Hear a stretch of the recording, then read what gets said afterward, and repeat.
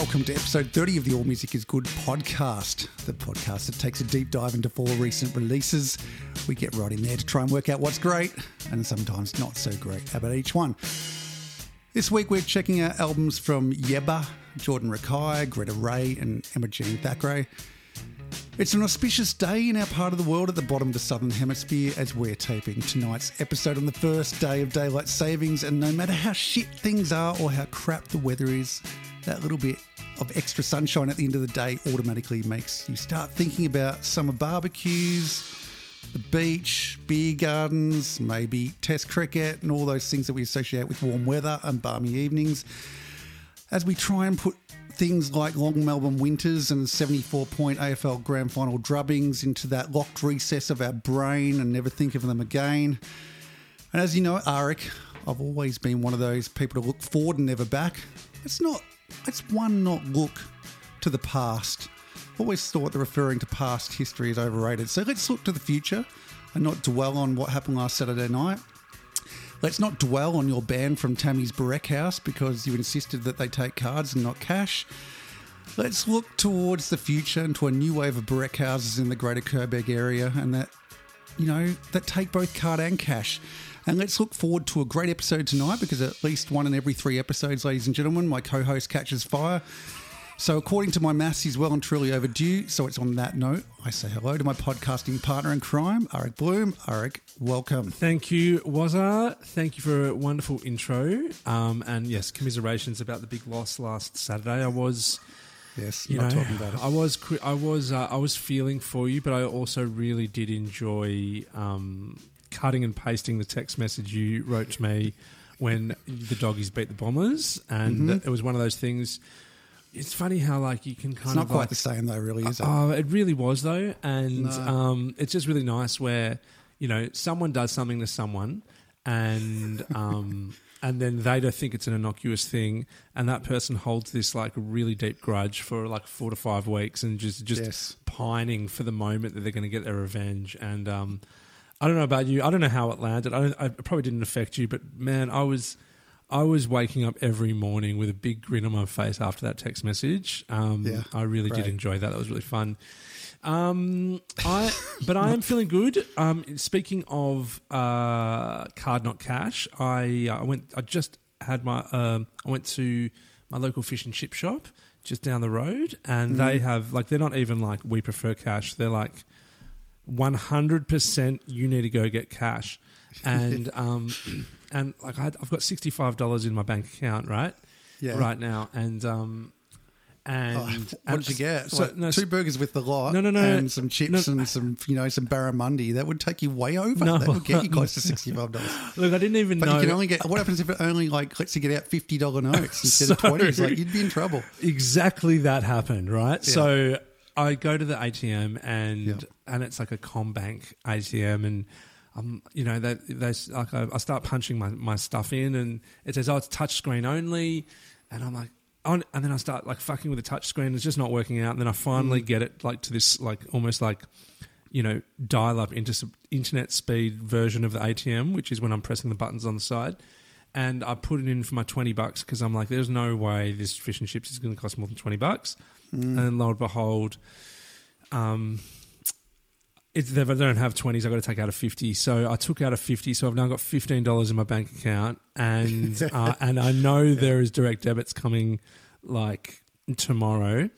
So I go and I get my fish and chips, and it was I think $16. And then the next thing I need to do is go and find an ATM to deposit my change to make sure that I get to my direct deposit limit. And unfortunately, I bank with a really niche bank called. Well, I won't name them because I don't want to upset their marketing person. This is a really long story. It's a good point. Long story short is I'm going to have to wake up tomorrow morning before open for business and drive 15 kilometres and deposit into an ATM my change. I think this explains why I've played for Squadcast the last 2 years. Why is that? Yeah, no, it 100% does. In the bank, you just do not know what cash not card racket I'm going to get suckered into at any moment. So yeah, look, that's been good. I second your kind of optimism around the daylight savings. It always reminds me of the Australian Open for some reason. I just always think about tennis. Cricket. Yeah. So look, that's been a bonus, and I like how you always pull up, the positives in life, which is really, really nice. Well, I'm in full denial this week. You are in full denial. Yeah. I'm just trying to think what else I can tell you that's kind of going to be of interest to our massive audience.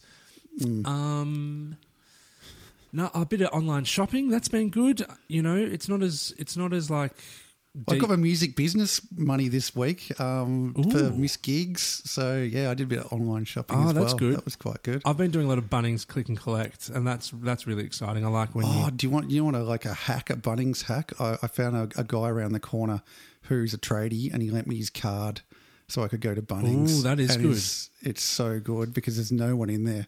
You flash your card when you walk through, your WorkSafe card, and we're in. I shouldn't be really talking about that. Hey, something that came up last week when we were talking about the Leanne La Havas album, yep, and how we said that it wasn't nominated for a Mercury Prize, and I thought it must have been last year. Wasn't last year either. Can you believe that album didn't get nominated? Yeah, I'm trying to think what was it up against last year. There was some good stuff. No, it was this year. It should have been up this year. Oh, and it didn't came out last year. It didn't get a nom. Yeah. Big That's shame. So weird. It is one of those albums because I think it came out mid last year I think it was March. Yeah.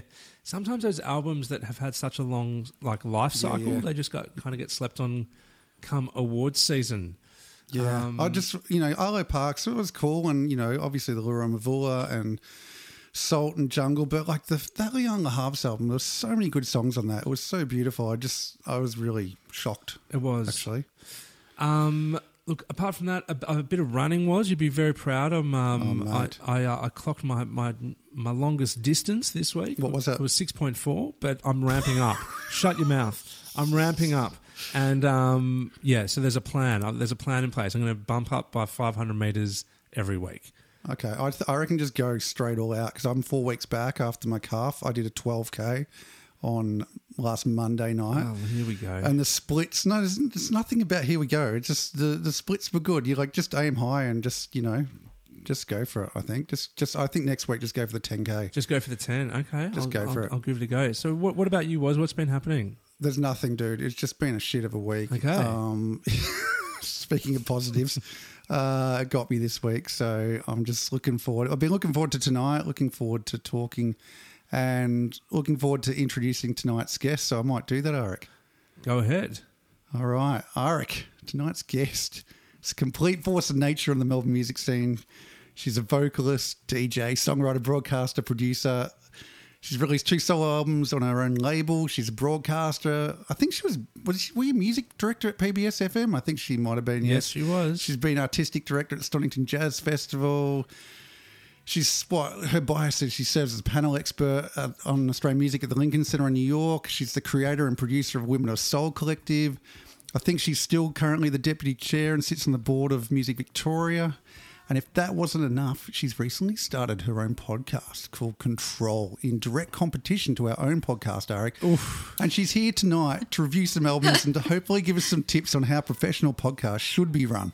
Can I extend a warm All Music is Good welcome to the lovely Chelsea Wilson. Chelsea, welcome. Welcome, Chelsea. Thank you so much. And I'd like to start off by saying happy birthday to you. Congratulations on episode 30. I feel like you've moved into adulthood. We have. Well, yeah, we did celebrate our 21st one, didn't we? We did. We celebrated our 21st by basically we went to we broadcast from a club in the US, which is pretty exciting. But yeah, 30's a different feel. Yeah, you've come into your own. You've got confidence, right. Moving into the more mature decade. Much so well more, done. That's right. Yeah, well, you're still confident. trying to hold on to your youth audience, I think, at 30. So we're really crossing into that sort of territory where we're trying to bring across, our followers into that sort of more adult contemporary demographic. You'll definitely hear a lot of kind of like young person lingo as the flames just flickers in the wind on the expressway towards geriatricism. Yeah. Chelsea, so in true podcast spirit, in essence, all podcasts, this is like, just like all albums, it's all about guest appearances these days. And I think, we've seen, I've just seen, Sam Harris is doing this podcast with Ricky Gervais, and Ricky Gervais got a podcast, and everyone's inviting each other onto their own podcasts. Tell us a little bit about your podcast. What's the main focus of that? Well, I'd love to chat about it, of course. It's a new podcast. It's called Control, and it's a podcast about women working in the music industry. So I interview a range of guests, all female identifying, from a range of different roles within the music industry. So record producers to CEOs to artist managers to artists, talking about their creative practice. So it's quite careers focused. It's really fun.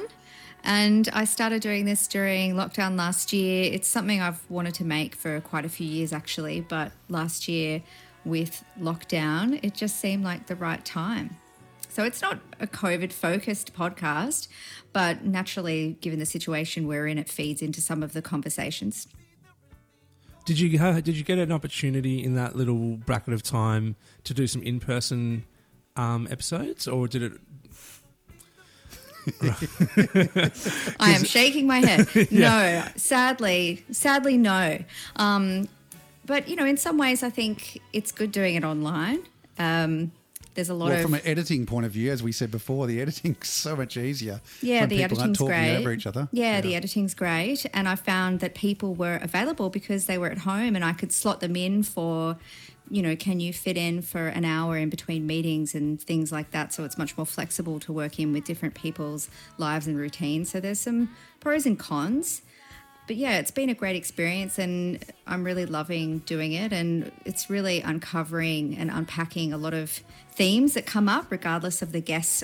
So far I've interviewed people from just such a huge variety of backgrounds and experiences and spanning 5 decades. I interviewed Claire Spencer, the CEO of Art Centre Melbourne, and also R&B artist Hando.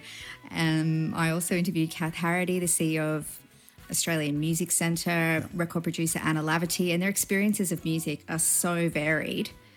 But Absolutely. A lot of themes come up around valuing music and the importance of valuing Australian music in particular, and placing worth on ourselves and the music that we make, and what they'd like to see change in the industry. And confidence has come up quite a lot as well. And burnout, things like burnout, and the fact that in the music industry, and this is regardless of gender, you sort of feel like you have to keep going and putting things out all the time. And if you don't, you become irrelevant. So we don't give ourselves breaks. It's one project, then the next project, then the next project. And you sort of can't get off the hamster wheel, or you feel like you've completely lost all the work that you've just done. And it can be so stressful. And I think this lockdown situation has forced creatives to have to put a break on things, and I think it's made people really reflect and feel like, am I still an artist anymore? If the tree falls down in the forest and no one's there, did it make a sound? It's like that. Am I still a musician anymore? Yeah. All of those things. And I think one of the albums we're going to talk about later gives me a bit of that vibe too. So yeah, some really interesting conversations in a really unusual time. Just talking about the concept of burnout, and I guess, and hearing about sort of like the central themes of your podcast, which is, for one cannot not be deeply passionate about those kinds of change pieces that need to kind of happen. And I saw something come up a couple of weeks ago. There was a handle that came up specifically speaking to, women of older age brackets, or just normal age brackets, but not under 25 age brackets, that sort of launched. And I guess where I'm going with my question is, like, in holding space for those conversations, are you also cognizant of like the fact that these topics as well, like, are also pieces that one can't just be kind of passive about, and thus there's like making music, there's changing the industry, there's doing all these things that have been happening during COVID, like the burnout kind of, all of the layers of things that can contribute to burnout now almost even more highly magnified. Has that been something that you've sort of noticed?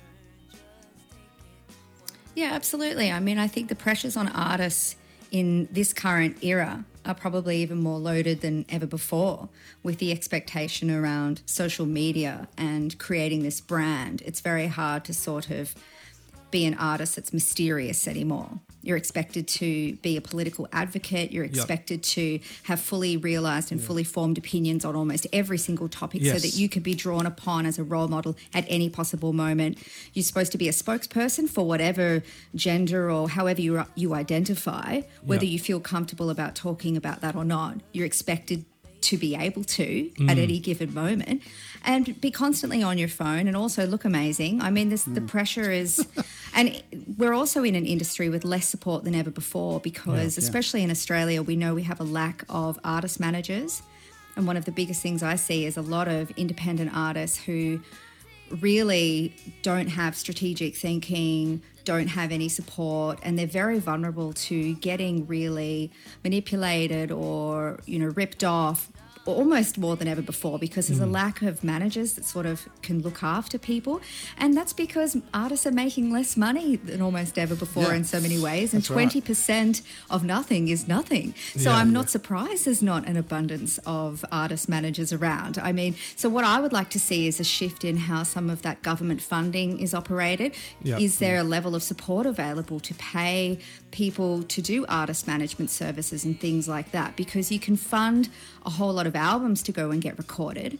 But if those artists aren't able to fully promote those albums or don't know what to do with them, we end up with thousands of records or thousands of CDs in somebody's storage closet or under their bed that nobody ever hears. And it's very hard for an artist to do all of those roles. And so they sort of, there's this myth around, the music industry is so much better for artists now than ever before because of the internet and because of democratization. But actually we've found ourselves in a space where there's this abundance of recorded music and it's harder to cut through than ever before. But you're sort of shamed and guilted as an artist that, but you should have been able to do this because didn't you know that Justin Bieber got famous just off YouTube? So how come your YouTube clips aren't working? It's just...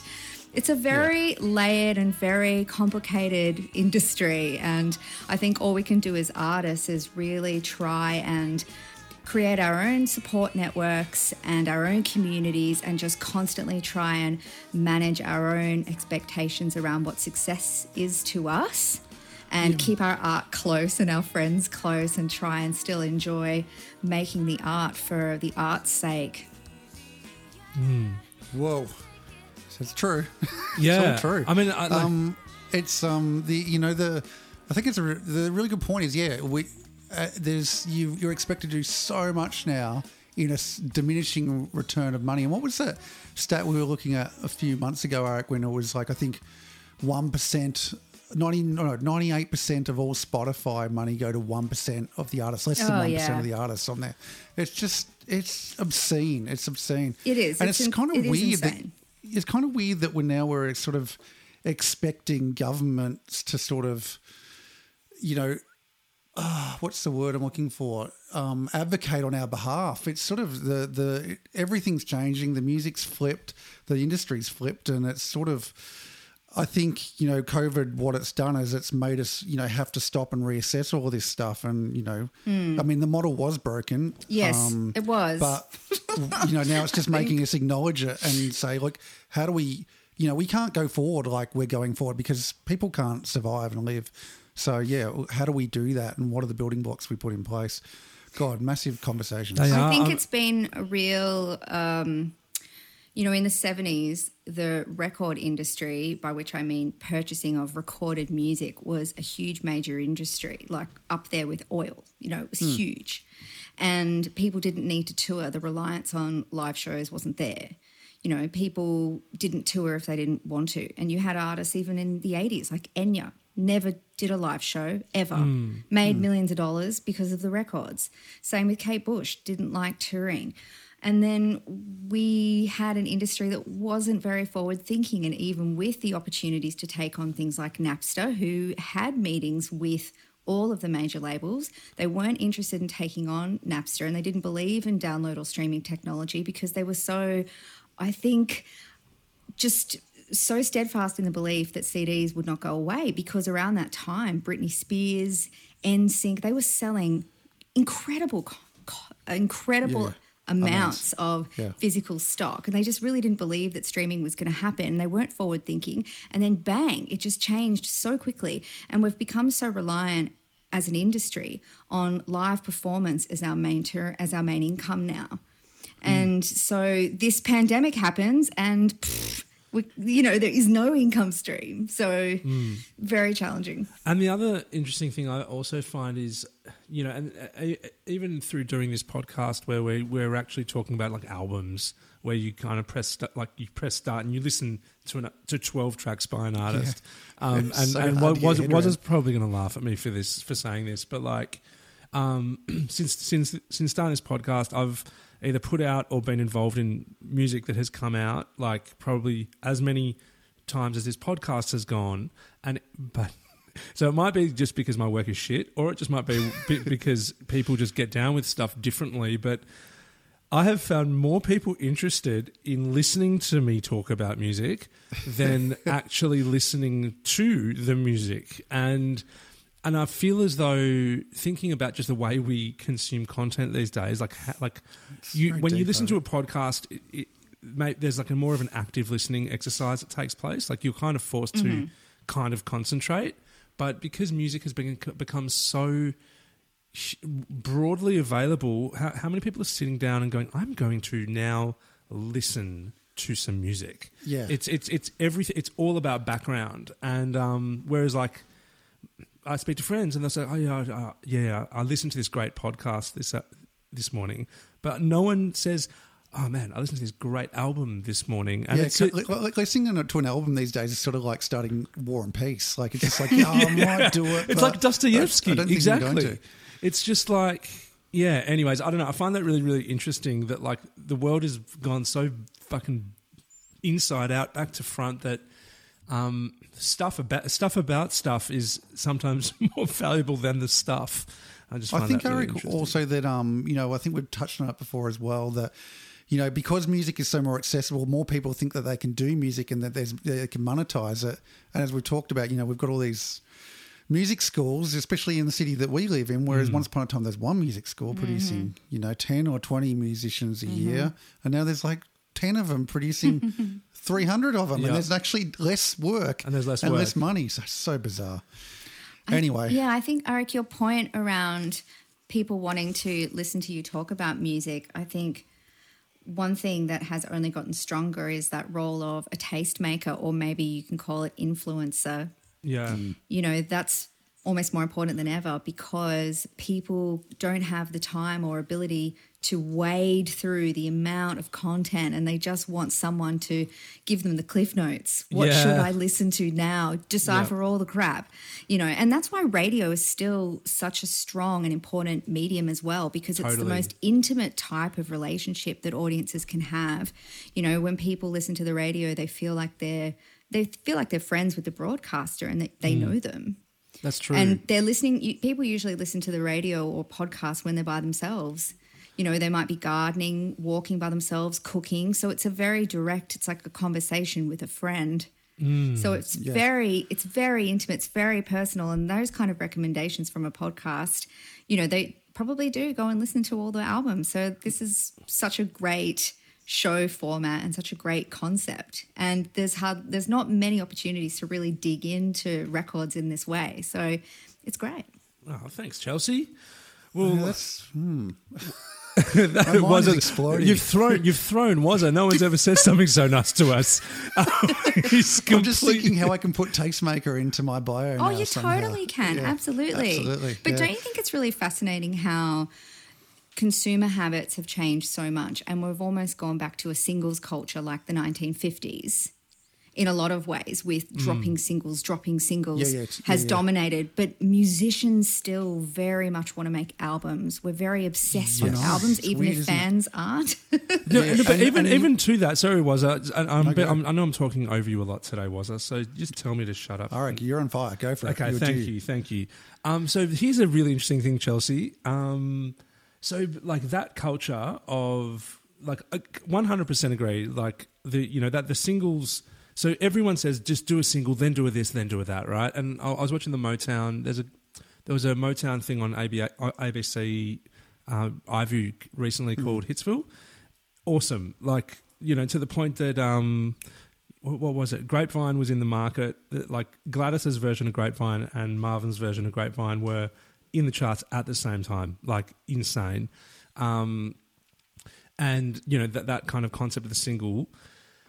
But who is setting who is getting in people's heads that they need to make an EP or they need to make an album? Because like when I work with you know, early career artists, they often like they've always got EP in their brain. So they go, I'm going to do a couple of tracks, I'm going to do two tracks, and then my EP is going to come out. And I mean that as a format in and of itself is such a bizarre product. Like an EP worked when you went on tour and sold CDs and you could make $10 every time you sold an EP. But now in a streaming environment, like what is the value of packaging 5 songs in a body of work format where it's just going to be streamed on Spotify anyway? And then, sorry, I'm going to add one more thing. And then you've got your 8-track album, which is also just confusing the hell out of me. The mini album. Or is it a maxi EP? Or a maxi EP. There's no rules anymore. Right? There's no rules. Maxi single?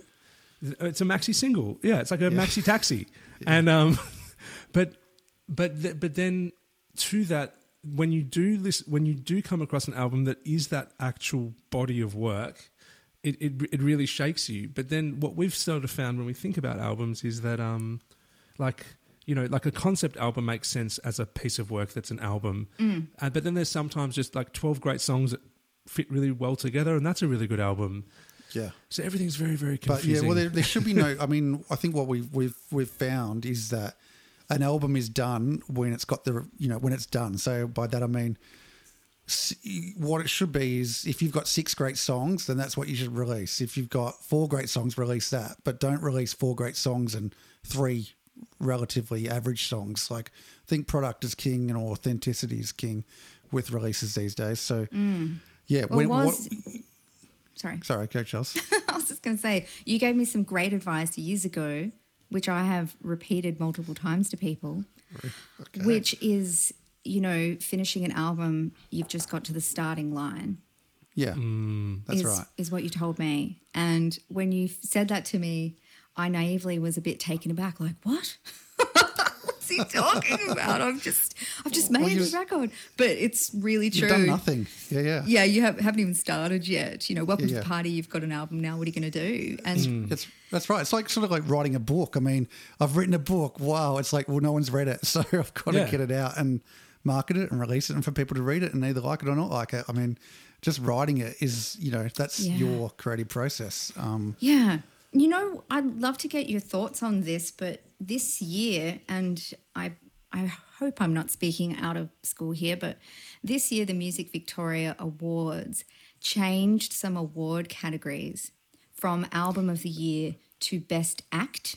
Okay. And that was very challenging for one of the panels that I was on because what are we judging here? What does that mean? What's the criteria for Best Act? Well, yeah, what is the best, you know, what does it mean? So the criteria was something along the lines of, I think I've got it here somewhere, audio quality. So you still were looking at the recording quality.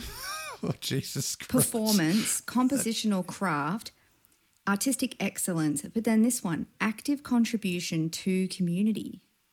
Oh, what? I think maybe, they changed it because they were thinking that in the last year it's been really hard for people to put out records.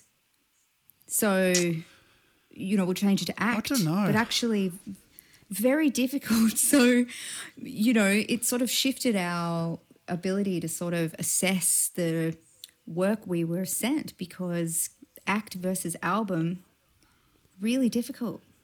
I guess I'm not sure if I like is that, but is there a weighting for each category as well, or is it just tick, tick, tick?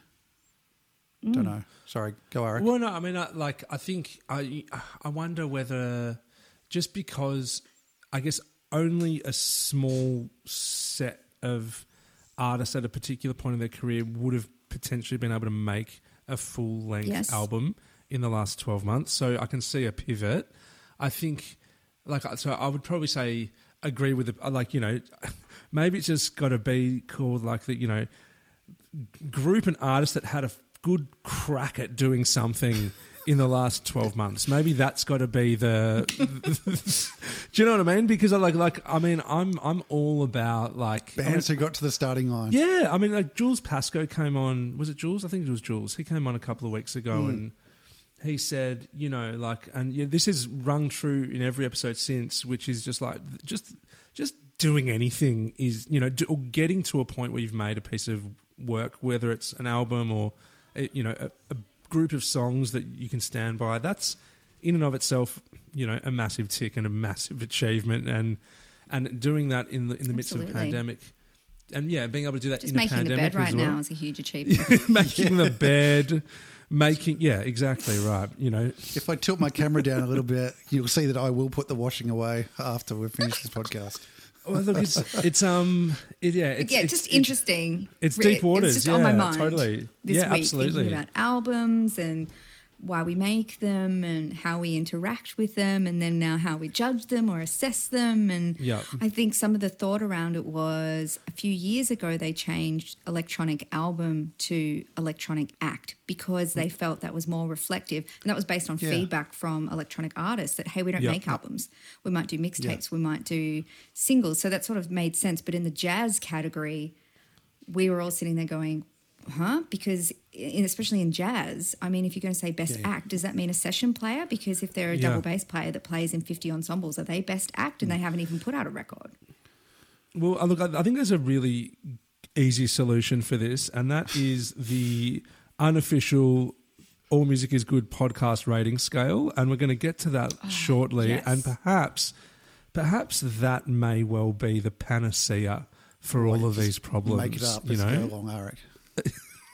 We've got a really, really big list that we would happily share with all and sundry as to how to rate records, and I feel as though we could really be of assistance for that specific conundrum. Anyway, act versus album. I'm not sure. I'm not sure. I'm liking that. I don't know why, but something just not feeling exactly right for me. Well, let's try it. Maybe let's try it out tonight, and we'll look at the albums, and then we'll just put them on an act scale as well, okay, we'll see if there's actually any variation. Okay, sounds good. All right. Well, I think we're going to move on and just get this next segment out of the way before we get into some albums, because there's some good ones tonight. So the first segment of the week, or the last, is it the first? Do you call your unofficial rating scale a segment, Eric? I don't know. Anyway. I would say it's not a segment; it's a centerpiece. Okay, it's the pivot. It's the pivot point of the whole show. That's right. It's the defining moment. Okay, all right. Well, I'll just go to my little thing. That's the Instagram like of the week, and it is a segment that celebrates a new Instagram account we've come across between episodes. Each week I invite my co-host and this week's celebrity guest, Chelsea Wilson, to guess who or what this mystery account may be. As we like to reiterate each episode, we aren't about the thrills of a cheap like, it's more about honouring others with an All Music Is Good like on their account. It's a selective group, and we invite each week to who we like each week. We welcomed Jean-Claude Van Damme last week, Eric. And it's been an epic week on our account, because the big news wasn't the resignation of Angela Merkel from the bastions of power as Germany's Chancellor, nor was it Olivia Newton-John celebrating the 40th anniversary of her single Physical. But the winner, hands down, this week was all about Danny Minogue and the Young Talent Time reunion last week that I'm sure you watched, Arik. I missed it. Did anyone watch it here? I didn't watch it. No. Okay, that's cool. No, sorry. Apparently I did watch Tina Arena's interview. Oh, yeah. That was on Channel 10. Yeah, that was the one, I think, wasn't it? I also watched Tina's interview. I mean, with that, I feel as though we're going to enter all sorts of deep waters. Chelsea, you've done a gig with Tina, haven't you? I loved it. Yeah, I did. Yeah, I think she's great. Yeah, she's great. I love Tina. Fan. I'm in Tina's corner. Tina just seems to revolve around this podcast. Like Danny Ferrugia was on, and he was playing with Tina. She's everywhere. I just don't like the fact that Scott Morrison has her as like his number one Well, play. that's not Tina's fault, though. It's is not It? No, it's not Tina's fault. No, Is that who he likes? Is that his number one artist? Yeah, and on the interview, they played a snippet of him talking about, I'm going to go home and listen to Tina Arena, and she's kind of like, yeah, you know. you're right though. She's You're like, totally well, I right. guess he's got good taste in music. Or maybe he doesn't. I don't know. Look, That was her answer to that. You're right. That isn't Tina's fault. I just anything. Yeah. Scott Morrison talking about music, and then suddenly that Australian music is defined by Tina and Guy Sebastian just makes me nervous. Yes. Don't forget Delta. She was just very passionate, and I loved that because, you know, over the last 18 months or so, you know, when they do get an artist on TV, on Australian television, we're always so polite, and it's always very gracious, and I love the music scene. I'm so grateful to the fans, and I'm grateful that I still can make my music here. And she was kind of like, we need to get back to work. Yeah. Buy some tickets, go to some shows. We're getting back on the stage, like, you know. Okay. Yeah, and she went for the kill on like sport ageism, as well, which was a good moment. She kind of called out the double standard. Mm-hmm. Was that what was that? I reckon. Oh, she called out the double standard. Like basically, like the context of what she said was 100% completely on point. I just like my fear was that it was going to get used in a Liberal Party anti-Dan thing. Well, she was saying that a festival can get cancelled the night before or the day before, but they haven't cancelled any footy games. And she also said that in times of crisis, musicians come and do the heavy lifting are always first in line to help.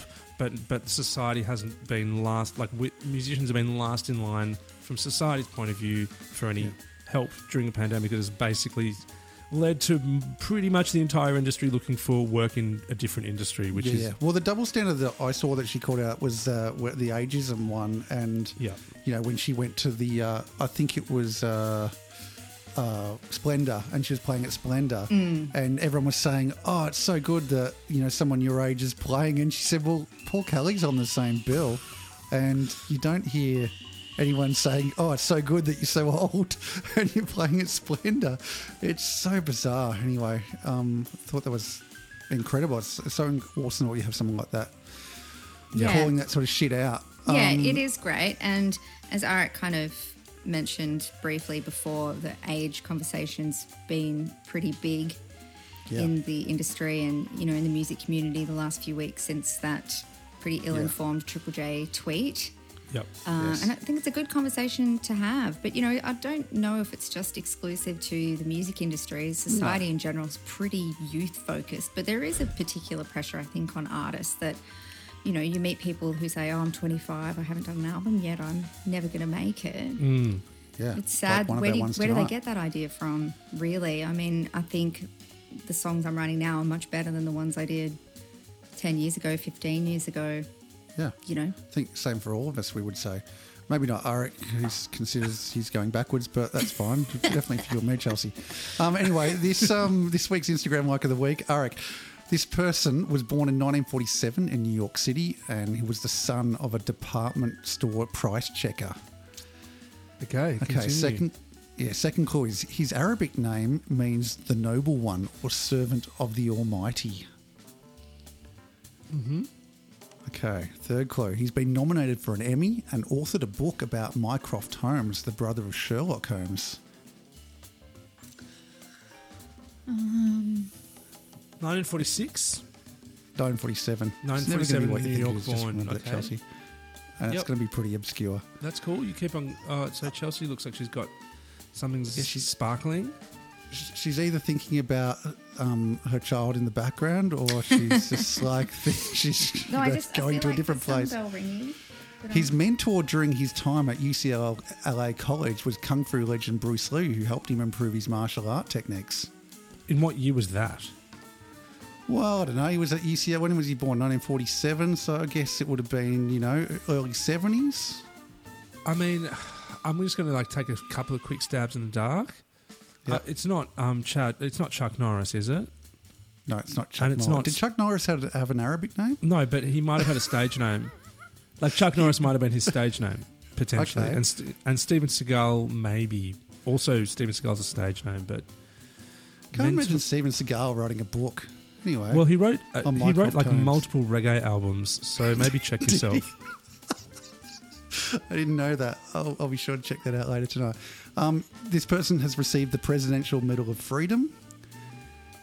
And the last clue is he's the NBA's all-time leading scorer. Kareem Abdul-Jabbar.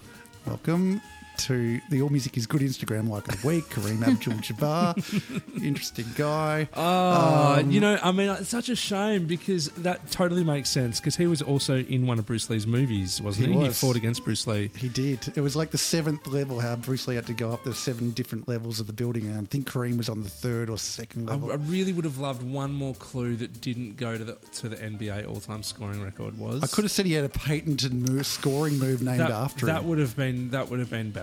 But anyways, I'm really happy I got it. So I feel like I'd given like 5 clues and I sort of had to get to it. And, we haven't actually even really talked music yet. So No. I think we might have a quick break and then we might get into tonight's albums. Chelsea, thanks for joining us and we'll be back in a second.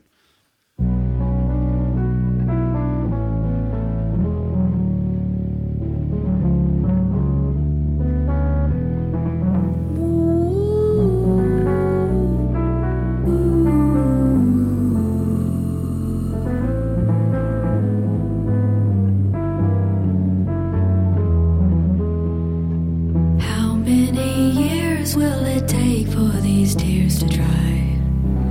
Oh, my Lord, please don't pass me by. Where can I run when my running is out of time? These are the moments that I'm with you. Under the pressure, I'll see you through. First album for this evening is Yebba's new album, Dawn. A Grammy-winning singer with a soulful voice and a clear gospel influence, Yebba is the childhood nickname and stage alias of Abby Smith. A native of West Memphis, Arkansas, Smith was called Yebba, Abby spelt backwards, by her mother throughout her childhood. Raised in a religious household, her biggest singing inspirations growing up with the Clark sisters. While pursuing a career in singing as an adult, she featured on songs by American Idol alumni Clark Beckham and Nashville musician Luke Levinson. In 2015, before she was championed by Ed Sheeran, who was moved by a live performance of her original song My Mind. Around that time, she started going exclusively by the name Yebba in tribute to her mother, whom she lost to suicide soon after that performance. She made her Saturday Night Live debut as guest of Chance the Rapper in October of 2016. She released her first official single, Evergreen, in late 2017. In the meantime, she co-wrote No Peace for Sam Smith's chart-topping album The Thrill of It All, which arrived the same year. The rudimental song They Don't Care About Us from late 2018 featured Yebba alongside Maverick Sabre. In February of 2019, Yebba won a Grammy for Best Traditional R&B Performance for her featured spot on PJ Morton's How Deep Is Your Love. How good is that? Like, she basically sang like a verse and Wow. she gets a Grammy, and it was a pretty freaking awesome verse. She went on to appear as featured vocalist on the Sheeran track Best Part of Me, as well as Mark Ronson's Don't Leave Me Lonely and the title track of Robert Glasper's Fuck Your Feelings LP before the end of the year. Her debut album, Dawn, was released a few weeks ago, along with a well-received Tiny Desk concert. The album is produced by the producer to the stars and one of the world's best-known tastemakers. Obviously, we're on the rise, but maybe one day we'll get there. Mark Ronson. I think Questlove also had some input into this album as well. So she's got a lot of people in her corner. So, look, I might just quickly go first on this, if that's okay. Yeah, do it. Look, for me, the first song started and you were like, God, someone's been like channeling Glasper's love of reinterpreting Radiohead songs. I just thought it was such an interesting opening song. It was like, bang, we're in. I just thought it was like a really bold opening track, and it almost felt like a 3rd or 4th track on an album. Like you needed a journey to reach this song, but we were in. So a caveat. So the first time I listened to this album was on YouTube while I was at work, and what happened was the album finished and the Tiny Desk concert started, but because I was playing it in the background, I didn't realise. I thought, oh man, this is sounding so good. So I switched to see what song it was, and then I realised it was the Tiny Desk. And it gave me sort of some clarity and helped me sort of solidify my initial thoughts on this album. And it kind of, I started thinking, was this album recorded like 12 months to 18 months ago? Because vocally, I thought she sounded way more confident singing the songs on the Tiny Desk than on the actual album. And I just thought that maybe, you know, she'd had time to work on them after living with them for a year. That's the sort of vibes I was getting. And I might be going against the grain here. I know that Yebba has this epic voice and I hear that, but I don't know if it fully translates for me on Dawn. To me, it sounds like it's someone not fully over what she's doing melodically at times, especially early on in the album. She sounded like felt to me like she's going for a lot and not just letting the songs flow. Especially some of the upper register singing didn't really work for me, especially on songs like Stand and Boomerang, which I think is Tommy Brennick's on producing on that one. And you know that Banshee, so woo, like that earworm. I love it's an earworm, but it just felt like it was trying to cram a lot in. Oh, God, so you are going. Isn't that the millennial whoop? Yeah, woo, it is the millennial. Is that what word. it is? Yeah. Look, so I had to go back. I went back to this album 3 times, and so my thoughts changed after multiple listens, and the album did reveal itself. I think the comments I've just made are valid, but there's a heap of stuff on this album that I did really like, and that became more obvious after a few listens. And again, I thought when she sits back and lets her vocals flow, I thought the songs worked really well. Like on songs like All I Ever Wanted, I thought this struck a really good balance, and the same goes with the collab tracks like Far Away with AOP, Rocky, and the Q-Tip written Louis Bag. I thought Distance had like some really 07 vibes going on with the acoustic guitar, and obviously with like 11 million plays on Spotify, I guess that's a single. So I went from what I initially thought were faults that they were dominating for me to being able to hear past that, and there's a lot I liked on this. But yeah, I just thought that initial thought going back to when she was singing on that Tiny Desk really stood out because she was owning that Tiny Desk as opposed to the album, I thought. So yeah, they were my thoughts on that album. Who'd like to go next? Well, look, I've got a lot to disagree with you on Was, I'm sure but I wouldn't mind just getting a temperature from As I said, I think I'm going against the grain. Like I do know that like she is, you know, the it girl, and so yeah, I just thought there's better albums in her. That's all. What about you, Chelsea? I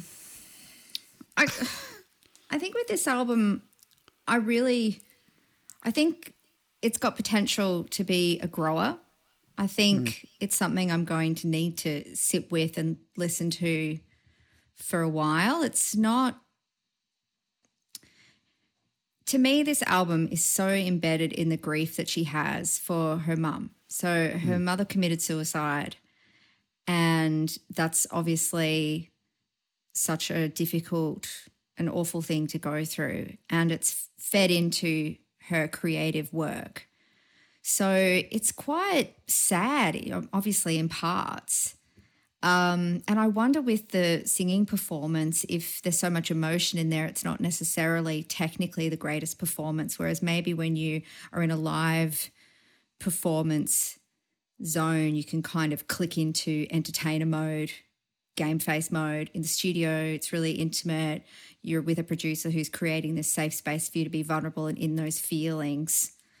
Her voice is just kind of a big wash at times with all this layer and stuff going on. It's pretty subtle and understated in moments, and then all of a sudden there is this sort of gymnastic whooping going all over the place. I found it a little bit hard to sort of really get into it. Yeah.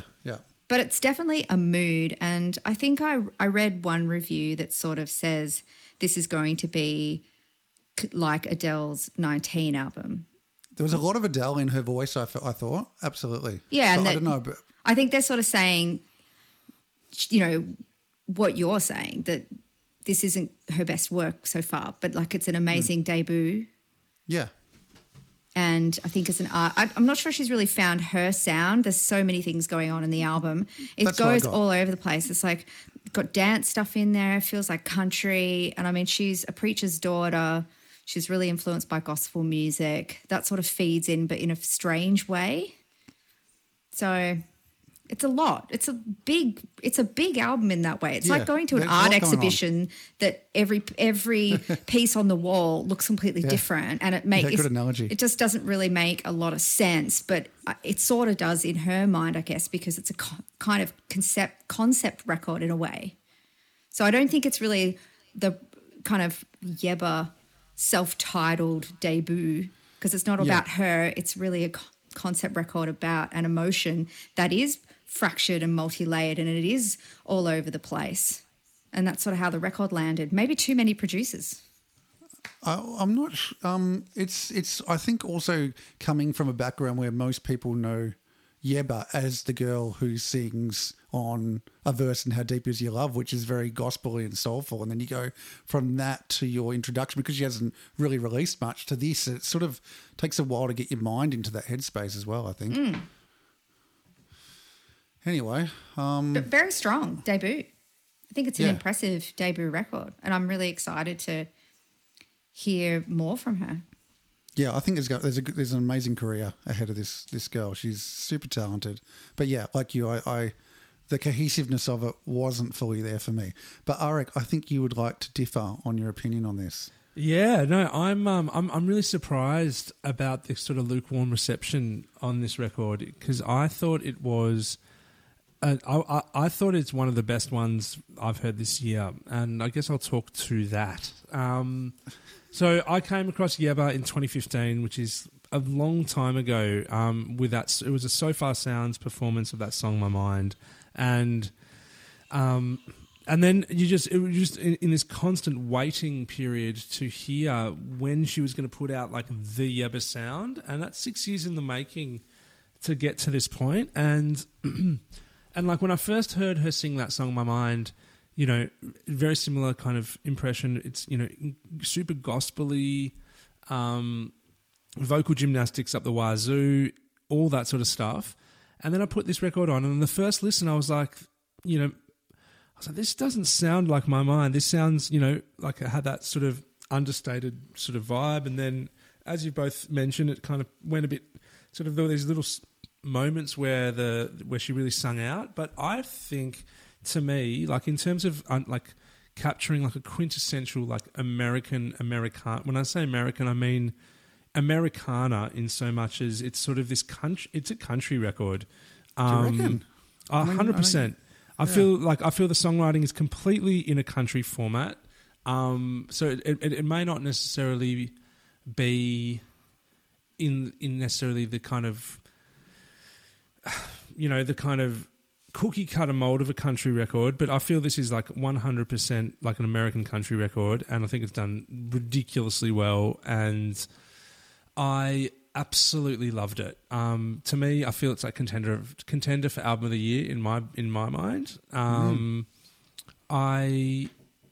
think every single song felt like it had a place on the record, except one, which I think was the one that you mentioned, was the one, Distance, the second last track that has the most amount of streams. Yeah. It just sounded like that's just been banged in there by the label. Like that was like almost like a UK moment in the whole record.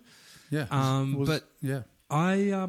love her. I love her lyrics. I feel as though I believe her when she sings completely. Like I feel every ride with her, and I thought the chordal stuff was really, really interesting. I mean, there is the element, like I think Mark Ronson is kind of the central producer across the whole record, and we've talked a little bit about sort of like the concept of like the kind of super producer in specifically US music at the moment.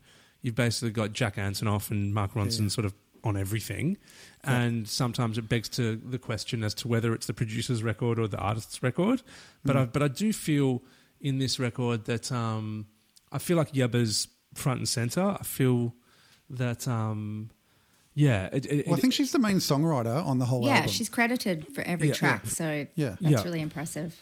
Yeah, I agree. I think there's a lot to be said about that, and she's obviously a really strong songwriter with some of her past credits as well. Yeah, but then, just going, when we introduced you, Chelsea, we were talking about that sort of kind of guesting, people guesting on each other's podcasts, and similarly you've got there's no album that comes Although I out don't without. think we'll ever be invited to guest on Control somehow. I reckon. Probably not.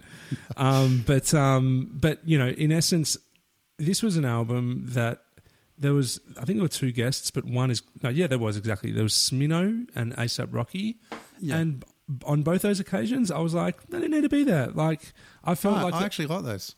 I didn't feel like the guest moments made it more like a Yebba record. I think it was just.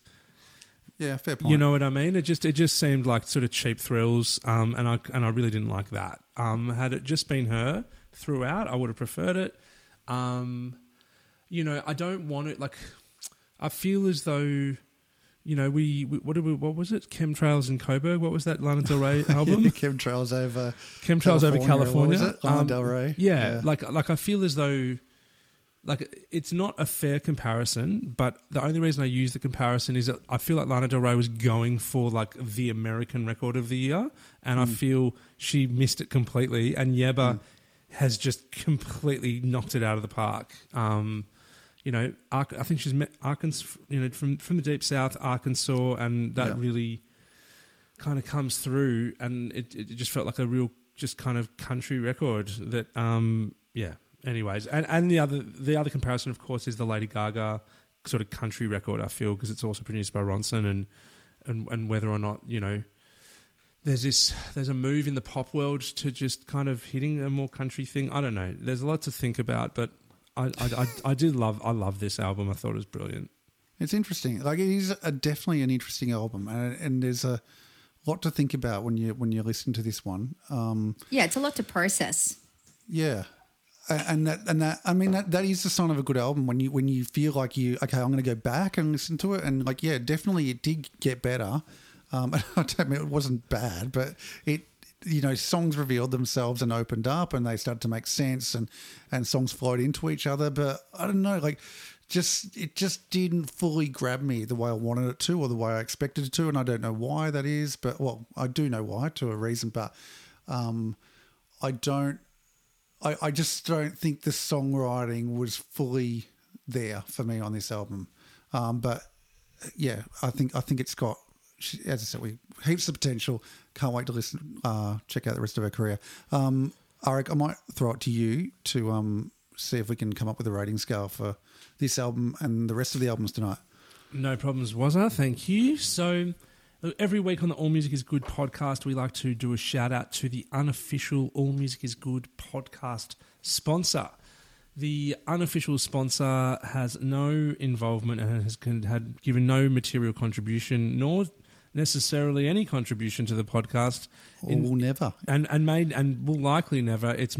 It's really just a way of, I guess, showing some love to the things, concepts, ideas, or thoughts that we have during the week, and then we go ahead and we basically celebrate our unofficial sponsor by attaching them to some of the best albums in the world through a rating scale, and hopefully we can forge some new relationships between artists like Yebba and the big pop stars of the world.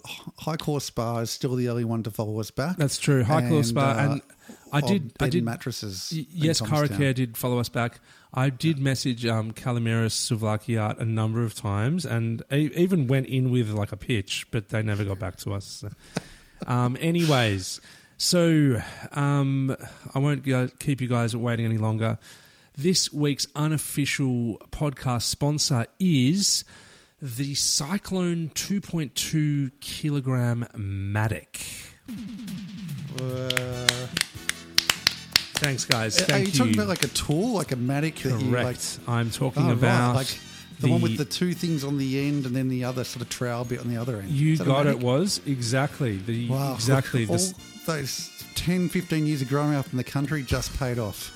So I had never heard about the word Matic until I actually it turned out that one of our All Music is Good podcast special guests had a Matic. I was having a gardening issue, and he said, "Oh, mate, just go get a Matic." And I was like, "What's a Matic?" He's like, "Oh, it's the best thing ever." I don't know. The context is I'm trying to think what guest would have that. Like, I'm thinking someone like Liz Stringer would have. So like, you're Matic. very close. Right. You're very close. It was Matty Voigt. And Matty Voigt's been doing a massive backyard re-landscaping of his entire garden. And we were talking about gardening because I've also been doing some gardening. And I had this tree in the garden, which is like... It's like I don't know what kind of a tree it was, but it was like it had a trunk, and I needed to remove it. I've been doing gardening. I don't know what this tree is called. And I needed to remove it, and I was like, okay, well, I was speaking to Matty. He said, "Oh, you need a Matic," and I don't know if you'd use a Matic to do that. Like you'd use like what's the other thing called with the pick? It's like a pickaxe, but it's more of a garden pickaxe. it's kind of like a Matic. That's what it is. It's a Matic is like a pickaxe. It's got. Oh, like, you're talking about the long thing. Okay, got you. that's I'm there right. now. Anyways, Yeah. next minute, I've got this Matic, and I've got the Cyclone 2.2 2.25 kg Matic, and I have done a job on this tree, and then I had to do it on 2 other trees, and like every now and again, you want there's a tool out there that is just like it's going to do the job, and it's going to mine's now a circular sander at the moment, right, Yeah. and it's going to do the job, and then it's just going to be the thing that like you just know that when you need it you can do it. So yeah. I got really right into the Matic, but it also gave me 2 massive blisters on my hands, which you might be able to see. There you go. There's the 2 big blisters. Great. Awesome. But I did get that's they're the musician hands. Okay, that's great. Not used to Matics, or maybe not. Who knows? But I did manage to get rid of the plant, and I wanted to give it a big shout out. The Cyclone 2.25 kg Matic. Is Cyclone the brand? Cyclone is the brand. All right. Okay, because they used to do a lot of barbed wire and things like that. Cyclone wire for fencing. It could be the same crew. Yeah.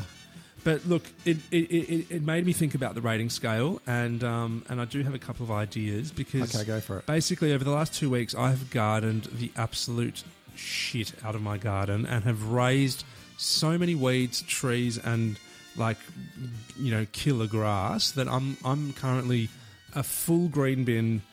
Like beyond, Right, and yes. I reckon I've got 3 more green bins worth of fill that I need to get. I need to get done, and you can only empty a green bin once. What is it? Every month, or is fortnight, it normally? No. Green bins aren't fortnightly. They're like Well, in Monash City Council they are. I mean, we garden a lot out here. yeah, okay, Might be a fair north enough. side thing. Yeah, Yeah. maybe there's too much concrete in Preston for it to run every every fortnight. But in essence, I would like to pose that we look at green bins as a part of our rating scale today, as to say, I guess if you have done a good job in your garden, how many green bins have you filled up? Would you filled? Yeah, that's right.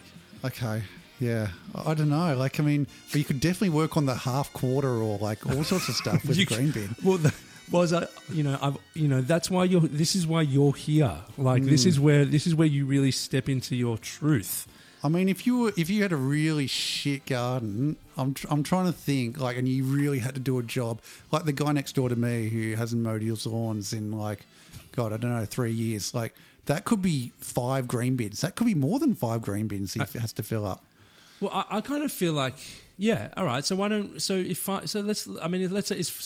but is that a good thing or a bad thing? Like sometimes if you're good at gardening, you should only really ever have 1 green bin worth of stuff that you need taken away. Well, that's not necessarily like right at the moment when the lawn's growing quite fast. Like I might need to mow it once a week. So if your green guy is not coming around for 6 weeks to pick it up, I might fill up multiple green bins. All right, and I'll be doing a good job.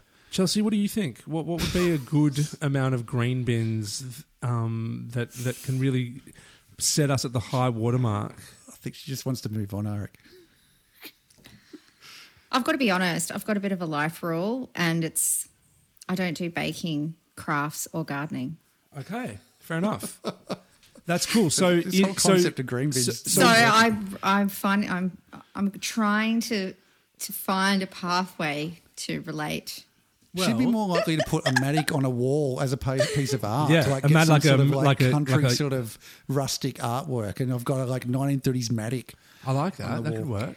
But is it like 5 green bins is amazing, so I could give this record 4 green bins? Yeah. You could definitely do that. That kind of vibe?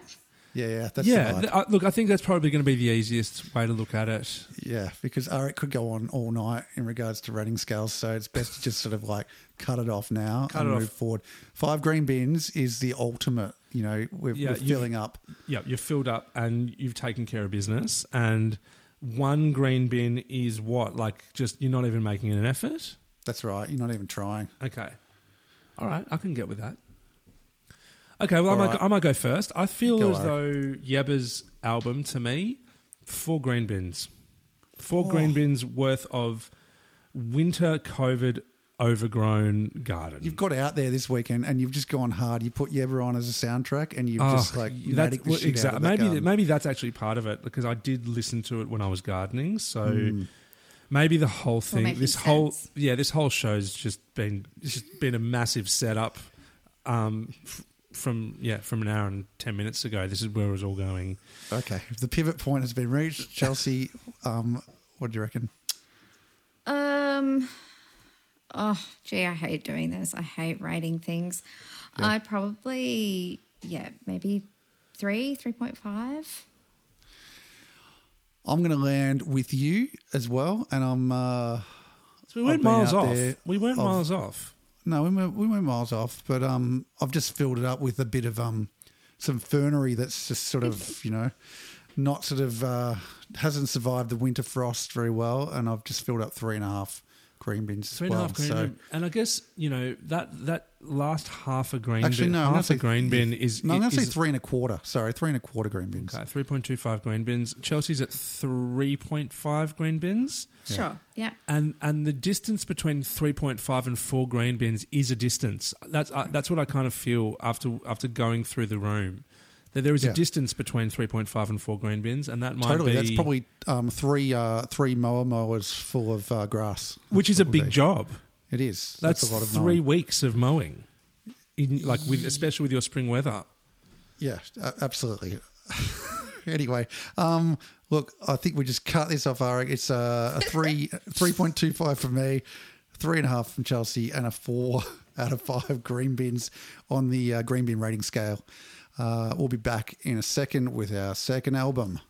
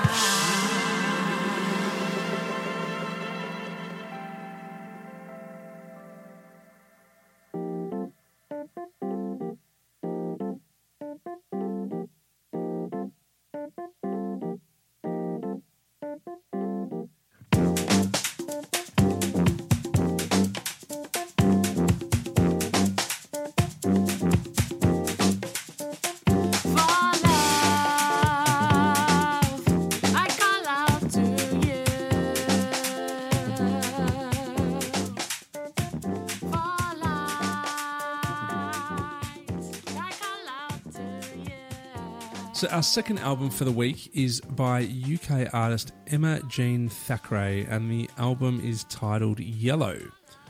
Emma Jean Thackeray was born in Leeds and is a British musician specialising in trumpet, flugelhorn, electronics, vocals, and is also a producer. According to WDR, she's one of the next great creative minds in current new jazz. What's WDR? I don't know. I'll click on that. Let me check it out.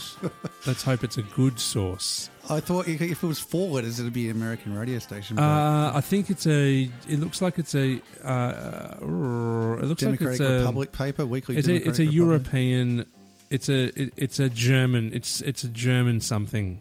Right. Yep. German. Right. Looks like a German radio broadcaster. Okay, so some German radio broadcaster Have thinks she's dubbed good. her one of the next great creative minds in the current new jazz space. Mm-hmm. So Thackeray grew up in rural Yorkshire between Wakefield and Leeds, an area where brass bands have a long tradition. In her youth, she played the trumpet and cornet in a brass band. In the beginning, she taught herself to play the trumpet and the piano. She developed an interest in all the music she encountered, from jazz by Miles Davis to Afro-pop by fellow critic. You can tell I'm reading this off Wikipedia. To soul and folk. She later studied music We and talked about this, Ari. Look, just to my defence, I looked for other bios, and the only thing I could find was Wikipedia, apart from reviews. So She's pretty young. Yep. she later studied music and jazz trumpet at the Royal Welsh College of Music and Drama in Cardiff, and eventually developed her own sound when she created her typical impulsive sound from the repertoire of brass bands and jazz influences. After her debut in 2016 with the EP Walrus, Thackeray worked with the London Symphony Orchestra in 2018 and performed with them at the London Jazz Festival. She's also performed at festivals such as the New York Winter Jazz Fest and the Glastonbury Festival. At Trinity College of Music, she completed a master's degree with Izzy Barrett. On her own label, Movement, Thackeray released several EPs, such as Ley Lines in 2018. She also played on productions by Micaiah McCraven, Junius Paul, and Angel Butt Dawid. She also looked. Remember that was the album we were gonna review. Oh, was it? Okay. Remember that one, Angel Bat Dawid? Oh, the live one. Yeah. Oof. That was it. Look, I mean, we were torn on that. I actually really enjoyed that. But I did. It made. I had a visceral response. Yeah. Musically, look, there's a bit here. I'll move on to 2020. In 2020, she released the EP Rain, Dance, Wisdom. They used for pieces Open and Open Again. And that is a little bit about Emma Jane Thackeray. And I feel as though in the context that you put forward, Chelsea, earlier around the kind of best act versus best album space, I might lead with this. Emma Jane Thackeray sounds like a pretty incredible artist who has mad props, clearly in the top echelons of kind of the UK jazz world. But this album really didn't hit. It didn't do the thing, and I guess It's got to be one of those nights for us, isn't it? Yeah, we might be around the board tonight. But I think we've been completely just obsessed with stuff coming out of the UK, probably for the last, since we started. Like, it's been really apparent that whatever's going on in the UK right now is definitely the level by which we should be really aiming into. I think they've set the level of musicianship, sonics, intent, authenticity, and I feel as though within that we've also had like an incredible amount of amazing UK-based jazz records that have come out in the last sort of 18 months, including Vibration Black Finger, Nubia Garcia, and the Nubian Twist. No, that wasn't that good. Yeah, but I feel as though when I listened to this record, I guess my first impressions were that like it was like, okay, interesting spiritual jazz. I'm getting that feeling.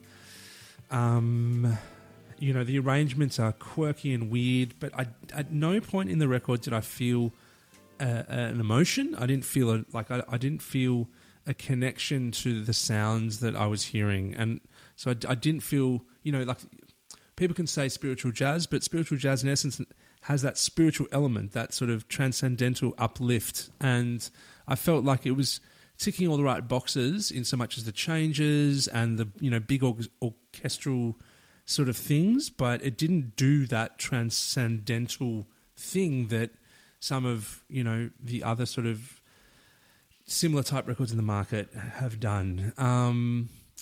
I think there were two standouts for me on the record, which was Third Eye. I thought that was a cool song, and I liked Spectre as well.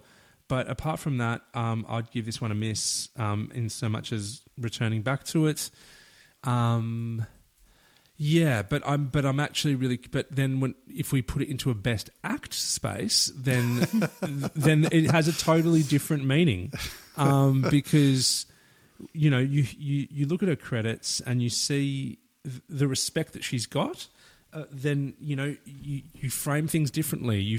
Where does she sit when she plays or arranges for other people? All that sort of stuff. So I'll leave my review there, but I'm really keen to hear what you both thought about it. Well, you brought it to us, Chelsea, so you go next. Well, I'd like to start by saying I don't know if it's fair to say this isn't as good because it's great music coming out of the UK right now, and so therefore this album's not that good because there's other things in the scene. Yeah, I'm not sure how fair that is. Yeah. So you're anti-standard. You just want to fit it into a context. You want to make a point and just fit it nicely into this little square peg that you've got, and you want to fit it into there. So you're a round hole, mate. So I mean, look, it's VCE exams right now, and I guess the kids get standardised against each other. So it's not actually 100 out of 100. It's like who sets the level. So it's on a big platform that she's working off. Well, I mean, I'm a believer in standardisation, so let's go there. Yeah, you're digging your way out of it, and I don't think it's working. Sorry, Charles, interrupted. No, you're fine. Yeah, I really like this record. And in fact, of all the four that we are discussing tonight, this is the only one at this stage that I'm planning to buy on wax. I kind of have a rule if I listen to something on Spotify multiple times. If it's something I want to hit favourite on and I keep coming back, then I buy it on vinyl because I obviously like it that much. And this is one of those, I think I'll listen to it for a long time. I think I'll listen to it again and again. I wouldn't say I'm completely enamoured and in love with every single song on the record, but overall I think it's an exciting album, and I like her use of sousaphone and rather than the electric bass. I feel like it's a pretty unique take on, it's definitely, has the spiritual jazz leanings, and if you had to put a genre stamp on the front, that's probably the closest thing that you'd put on there. But I also hear a lot of acid jazz and dance music and 90s club stuff coming through this, and I think it's really interesting how that club sound has been sort of, she has used brass instrumentation and a spiritual jazz lens to put her dance music kind of inspiration through in so many ways. And I love jazz that. drift's a big thing, isn't it, at the moment, especially in the UK? Like that's it's back, and it's full of the whole broken beat scene, and jazz is really a big thing now. Yeah, and I think that's really fun, and it's an album that she's produced and written. She's released it on her own label called Movement. She's from Yorkshire. She's not from London, so she's not totally within that in crowd from London. She is kind of still a bit of an outsider, even though she is in the UK. She's studied in Wales, not London. And I saw one review from Pitchfork that calls the album supremely impractical. I didn't like that review. Did you read it? Well, I just love that phrase, supremely impractical, and I want to use that for my own life, for everything now, because when I think of how I want to dress, it is supremely impractical. And I thought, well, this album is for me. Yeah. That's exactly what I want. I love the fact that she's just gone all out. Let's just use every colour in the whole freaking, every colour I can. Let's just get out that whole set of crayons, just go nuts with all of it. Love it. But here's a question. Like before you go, if I may touch on that Pitchfork review, did you think it was like a review of saying, writing like 5 paragraphs and then actually saying nothing? Yeah, totally. It didn't say anything. It was just like, what have you said? I don't actually know what you think of the album at all. But it's so Pitchfork because, for to your point about supremely impractical, like Pitchfork loves to be able to make a record to give it a utility of sorts. This is a thing that you can do when you do this, etc., etc. So, gardening record or so. Gardening record. But question to you, Chelsea, like emotionally, like did it do with I feel like there's like it's it's undisputably musically fascinating, right? But did it connect? Did you get an emotion out of it? Did you connect? And I'm not saying that necessarily needs to be a metric by which an album is good or bad, but thinking about. Says the guy who says it has to be a certain level on the UK scene. Keep no, going. but like, Yeah, I mean, yes, I can't, don't find it's too intellectual that I can't get into it. I totally had feelings in it, for sure. You had because I wanted feelings. to turn it up and move. So I'm like, Okay. yeah. Okay, fair. Great. Wazza. Alluding to feelings, like for me, like this started and 30 seconds in, like I'm just thinking, this is exactly the album I want to be listening to right now. And I didn't know I wanted to be listening to it. And I got that 30 seconds in. And when, so Chelsea put this forward and I was like, hell yes, because like, when you start hearing names that creep into the zeitgeist and the underground and in the back of your mind, you're sort of filing it away and like, I need to check this person out. So like 30 seconds of this album, I'm like, shit, we're deep in spiritual, cosmic, space jazz here. And I'm like, I was thinking, shit, this is not a million miles from miles away in a silent way. Miles away, miles in a silent way. So you see what I did there? Like a million miles. No, okay. Sorry, picking it up. Obviously this is a scene that's had a resurgence over the past decade globally. And locally we've had, Lance Ferguson dip his toes into the field pretty successfully with, the Menagerie project, I think. And like, this wasn't, as Chelsea said, it was not as traditional as a spiritual jazz album. It's like, it's got a lot of modern concepts and, so we go from that traditional opener to, that Roy Ayers sort of influenced semi-broken beat dance floor banger on Say Something and, vocals are making an appearance and, I was in after track 2 and then we had that sort of Freddie Hubbard inspired vibe on About That, track 3. And then track 4 had another spiritual jazz epic opening and then we were like in full Cardi Tatum sort of Afro broken beat. And I'm like, and I love the sousaphone following the main line. And I'm like, for me at that point, 4 tracks in, I'm going, how fucking good is this album? Like it's a jazz banger. And then like track 5, thought was a bit derivative, sort of the New Orleans inspired, green funk. But, that sort of gave way to, the killer horn and string arrangements on Third Eye. And I love the wonky keys on Golden Green. I love the bookend track, on the outro, which is sort of quite sort of thematically the same as the intro on, I think it's, Mercury in Retrograde. So, like, firstly, like, for me, a massive nod to whoever mixed this album. I just thought it, like, captured that sort of 60s, 70s vibe really well. I think that's important to give it that legit feel. And secondly, like, this girl is super talented. Like, this is her debut album. And so, like, in a world of snobbery and wankery, because, we know there's a lot of elitism in the world of jazz. Maybe Chelsea wouldn't acknowledge that, but I think we all know there's a certain elitism. Of course I would acknowledge that, absolutely. That is involved in this sort of scene. But like, I reckon most jazz artists would kill to make an album as good as this. And this, in their whole career. And like, she's done this on her first effort. And I think that's, what Chelsea said before about, being out of the scene has helped this. Like,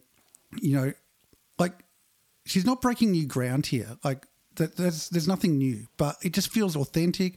And in prep today, like I was listening to sort of an interview with Emma Jean on Mystic Brew on PBS, and Mike was saying that Giles Peterson said last week that he thinks that seeing Emma Jean live was what he imagined it was like seeing Miles play in the late 60s. Wow. People don't go, like Giles don't go around saying shit like that without some thought going into it. Like, that is epic praise.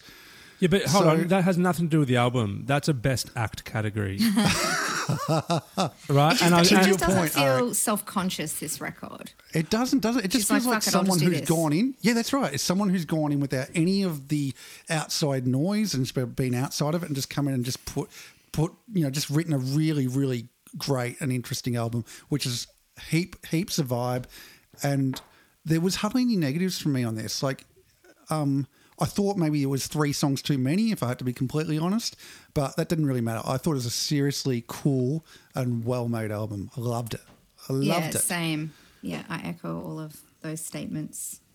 Okay. I personally, would love to make a record that would fall within a sort of jazz idiom, but it is so terrifying. Yeah. I just feel like the jazz police are coming from every direction. Oh, that's not jazz and this is jazz and that, and she's put stuff in there that is just so not, your typical jazz, and she doesn't care. It was just a mishmash of, that's This is the stuff she likes, and she does big band arranging, so I'll just drop this beat in here and, hey, the Sousaphone Park can do that. And, maybe Roy Ayers did something sort of like that 40 years ago. Well, I'm going to get a bit of that and a bit of that and do it my way. I mean, I love Chip. I love Chip Wiccan, our guest and spiritual jazz artist who came on. But he, remember when he was on ARIC, he, had this whole thing on Ubaya Garcia and that, he expected more from her. And, I think that goes back to that, Chip. I'm not having a go at you if you are listening, but that goes back to sort of those attitudes around expectations about what jazz artists should do and shouldn't do inside a scene. And I just think, she has just ignored all that and come out and just done something truly incredible. There you go. That's going to be a lot of green bins for me, Eric. Okay, well, let's hear it. Why don't you in the spirit, we might start with Chelsea in the spirit of what was it called? Impractical utility. And Supremely impractical. Supremely impractical utility. And in the spirit of the total I guess the Matic is the ultimate utility that helps you fill your grain bins with supreme impractical. What was it? Supreme impractical utility. How would you how many grain bins? I'll lock in a 4, please. Lock in a 4. Okay. Just as what could have brought it to 5? Anything? Nothing? I don't know. Okay. If a kid had a dance to it a bit more, maybe. Okay, fair enough. I don't know. I just don't know that I give anything a perfect score. Well, no, that's a completely valid, legit thing. It's. I think we all find it really, really hard to go to 5. So, fair. Let's hear from you, Was. Look, it was a hectic day in the garden. Hectic. I had Matics out, I had whippersnippers, I had mowers. I filled 4.5 green bins. 4.5 green bins. Yeah, so that's going up. That's going legit. up into album of the year category. Well, if you give it a high score, it definitely might get up into the album of the year sort of level. But if you don't, it probably won't. Well, I think it could. But look, I want to go back and listen to this again. Have we changed your mind at all? No, this passionate no, defense. you have. Like I think, thinking about creative instrumentation. That's gonna go. I'm gonna look out for that on a second listen. I don't agree with you, Was, about the mixing. I didn't find anything particularly exciting about the kind of sonics. This record. I didn't think it was exciting. I just thought it was of the genre and of a time. Okay, fair enough. I'm just going to land. It feels wrong. I'm going to give it a 2. 2.5 is not good enough because it's definitely not. I just didn't get. This just did not connect in any way to me. Disrespectful to, I guess, you would go that way. Hey, this shit happens. All right. Yeah. This shit happens. 2.75. All music is good. I reckon I'm gonna it's a part 2.75, but I just didn't connect. But I will go back for another listen, and because this is done, we've got a post thing. My score may change not only by the end of the episode, but also by the time we post it on Instagram. Maybe just get outside with your Matic after we're finished tonight and just start waving around and just play this album in the background. Maybe. Well, that's right. Because in fact, if all I did in my garden was just wave the Matic around, that would be total impractical utility. So supremely impractical utility. So maybe that is a good idea. I might take my Matic to the supermarket tomorrow. Yes. Just walk around Take with it down it. to the Breck shop that kicked you out and wave it around. Cool. Okay, right. So what do we got? We've got a 5.5. Did you give it? No, 2.75. 4.5 and a 4 from Chelsea. Okay, so that was Imogen Thackeray's new album, Yellow, and we'll be back in a second. Thought I had found a love to hold me down. Felt that was so profound, but now I'm older. Planned out a life while I was flying blind. Thought we'd sustain the high, grow ever closer. Hold on, hold on. Pleaded with him to think again from the passenger side. He said it's gone on too long, but thinking back on it, it's clear he never really tried. He didn't think that he could love me right. Was having trouble sleeping through the night. But I'm done waiting at the borderline, knowing I could find someone who served me like a savior. Cling to me like it is the last time you can. Enliven me like a stranger. Bold in your behavior. It's all in your favor in the end. Serve me like a savior. Cling to me like it. So the third album we have this evening is Greta Ray's new album, Begin to Look Around. Greta Ray was born in 1998 in Australia. She's a singer-songwriter from Melbourne, Victoria. In 2016, she was the winner of the National Triple J Unearthed radio competition for bands and songwriters and the 2016 Vanda and Young Global Songwriting competition with her song Drive.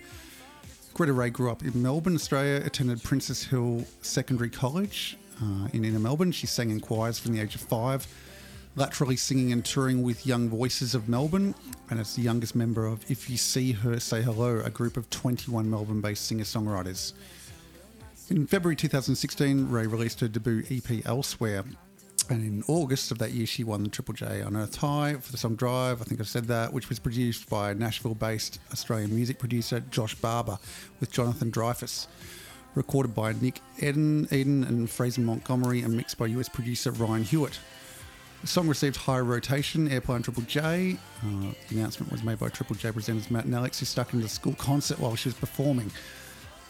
Unearthed music director Dave Rubyhow called her a bold and exciting new talent who seems to win over everyone that comes into her orbit.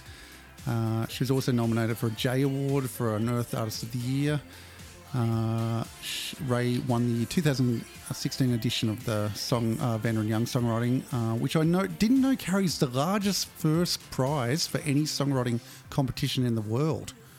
I don't know how much the prize money is, but it's like 25 grand or 50 grand or something. It's a big 50 grand big rings a bell. Yeah, I guess it's more like artist development, isn't it? Like it's sort of giving some money and just giving you a bit of a go out there and do something. In 2018, Ray released her second EP titled Here and Now, and in 2019 she released a cover of Bon Iver's Re-Stacks with Dustin Taboo, is it? Dustin Tebbit.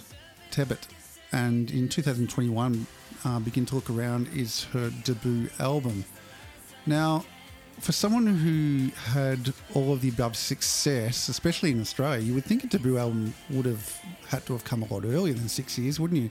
So I dug up an article that basically said she just didn't think she could write an album with songs as strong as Drive. So that's why she did EPs, inverted commas, EPs, until she was ready. I thought that was pretty ballsy, actually.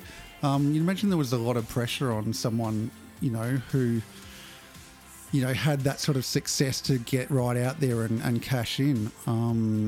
So she's now in a with a London-based management company. And for this album, she's worked with writers that write for The Veronicas, 5 Seconds of Summer, Tash Wolf and G-Flip.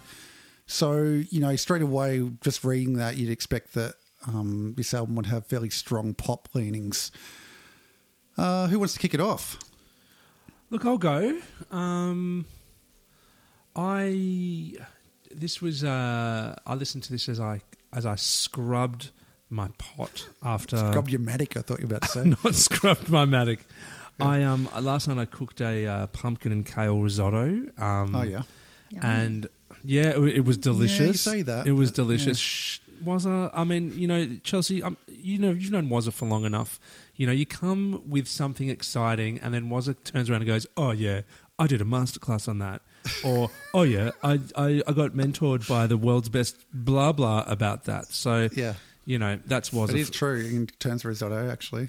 there you go. So, You anyways, should try my stinging nettles risotto, Eric, next time. well, you I head look out forward to. I south mean, side. you talk a big game about risotto for someone that has, as a close friend of yours, never been invited over for risotto. Yeah, right. You did- Well, you came here talking about arborio before, when everyone knows the prince of risotto rices is Carnaroli. But anyway, I digress. Keep Anyway, going. scrubbing my delicious pumpkin risotto when I did overcook it, so fair game. And which basically I was scrubbing this pot for 45 minutes, which was a perfect amount of time to listen to the Greta Ray record. And the first thing that happened was I put it on, and the first 5 songs were just like completely just fluff, right? I just felt they were just fluff, and it completely put me off the record. And then there's at some point the whole record changed, in the last 4 or 5 tracks, and it really was great. So I don't know what was going on there. In the context of how you've said A&R fail, Eric. massive, and it to me it feels like now contextualizing everything that you've said, which is she always did EPs. She then hooked up with a UK pop machine. What they've done is they've just put whoever's in charge. I don't know who's in charge, but they've put all the singles at these are going to be commercial singles at the front, which meant nothing and made me feel nothing. And then the backside, which was all the filler, sounds to me like the songs the artist wanted, and they were easily the strongest. And it actually, to me, so that's thinking about the album in that way. What song did you think was the strongest song on the album? Because for me, I agree with that, because I personally thought track 14, which is the second last song called Love Me Right, was easily the single. It had epic club remix written all over it. Bump it up another 10 or 15 BPM, put a big beat on it, singles, remix it, package it in the can, get it out to Oz Stereo. Just get it happening. Get it out to Oz Stereo. I'm just going back to the album now. Bear with me. Yeah. So, my favourite songs were The Brink. I won't be able to tell you exactly what made them my favourite, but I just marked them. The Brink, Worldly Wise, Love Me Right, and Careless were my favourite songs. And that's 3 out of the last 4 were in the top, plus 1 in the middle, which was The Brink, number 6. And the first 4 just lost me completely. I was thinking about that. And then the next thing I was thinking about was going back to the famous Jules Pascoe, if you make an album, you're already an absolute awesome. legend. Yeah. One thing that I did feel about this was she's got, I feel like as a writer, she's just such a confident writer that she had enough to say across however many, 15 songs. Well, it's a lot of songs, but I didn't feel like I didn't feel like there were lyrics were just getting thrown out to just do filler songs. And I feel I guess what I'm saying is I feel like Greta Ray is a great songwriter, great performer. The whole record was the first half of the record was auto-tuned within to an inch of its life and lost all of her actual vocal quality. And they didn't put enough of the humanise. They didn't put the fucking humanizer plug-in on it. And look, I don't know. To me, it's just from a full album's point of view, it's a miss. But there's some absolute gold on there, and I wish that it was worked on by a different team that didn't sort of just juice it of all of its potential soul. Because I think that Greta Ray's a great songwriter. So that's my hot take. I might go next if you don't mind, Chels. It started, and then I thought that first track into the second track was a bit clunky. Well, there was a 30-second intro that didn't but really it didn't connect. Sort of fade into the next one either. I was just like, oh, that doesn't make sense. Completely didn't make sense. There. Agreed. Yeah. Well, what was the point of having it there? But you pretty much clock that you're in indie pop territory. Yeah. And I don't think it's a bad thing to be able to identify where you're landing on an album. It's kind of like, I'm here, this is what I am, judge me on, what I do in this sort of arena. So I thought the album sounded great. As we've talked a heap on this podcast, obviously it's only our opinion, but if you're an Australian presenting an album into the commercial pop world, it has to be at a certain level sonically to compete with what's out there in the international marketplace. And I thought without a doubt this album did that.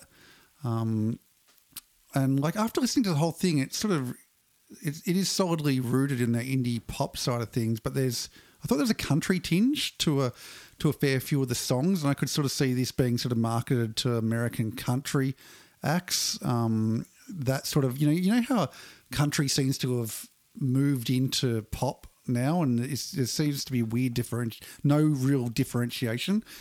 I thought I liked the mix.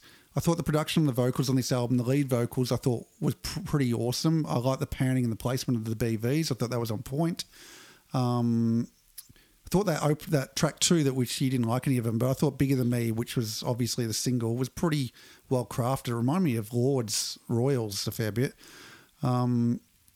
So, yeah, I talked about Love Me Right. I thought that was the single. I thought that was a bit of a missed opportunity. My criticisms were that the album felt a little safe, and that's possibly unfair because, you know, an album like this is probably meant to be safe to be in the commercial market, so that's probably more my taste. You know, I want a bit more quirkiness and risk. I would also say along the same line is that the songs were a little samey, which included the vocal top lines. So when going back, I found it a bit hard to distinguish songs from each other. But again, like I think to some level I'm missing the point. Like it's trying to find that one song that unlocks the key to the rest of the album. And I disagree with you. I think the album there was a fair bit of filler, and I thought 53 minutes was too long. It could have been a more cohesive listen with the slightly shorter. But overall, I thought it felt confident and it was fairly self-assured. And I'm sort of interested to see how it does. So I backtracked through the local charts, and it debuted at number 13 on the ARIA charts, and then it dropped out of the top 50 the following week.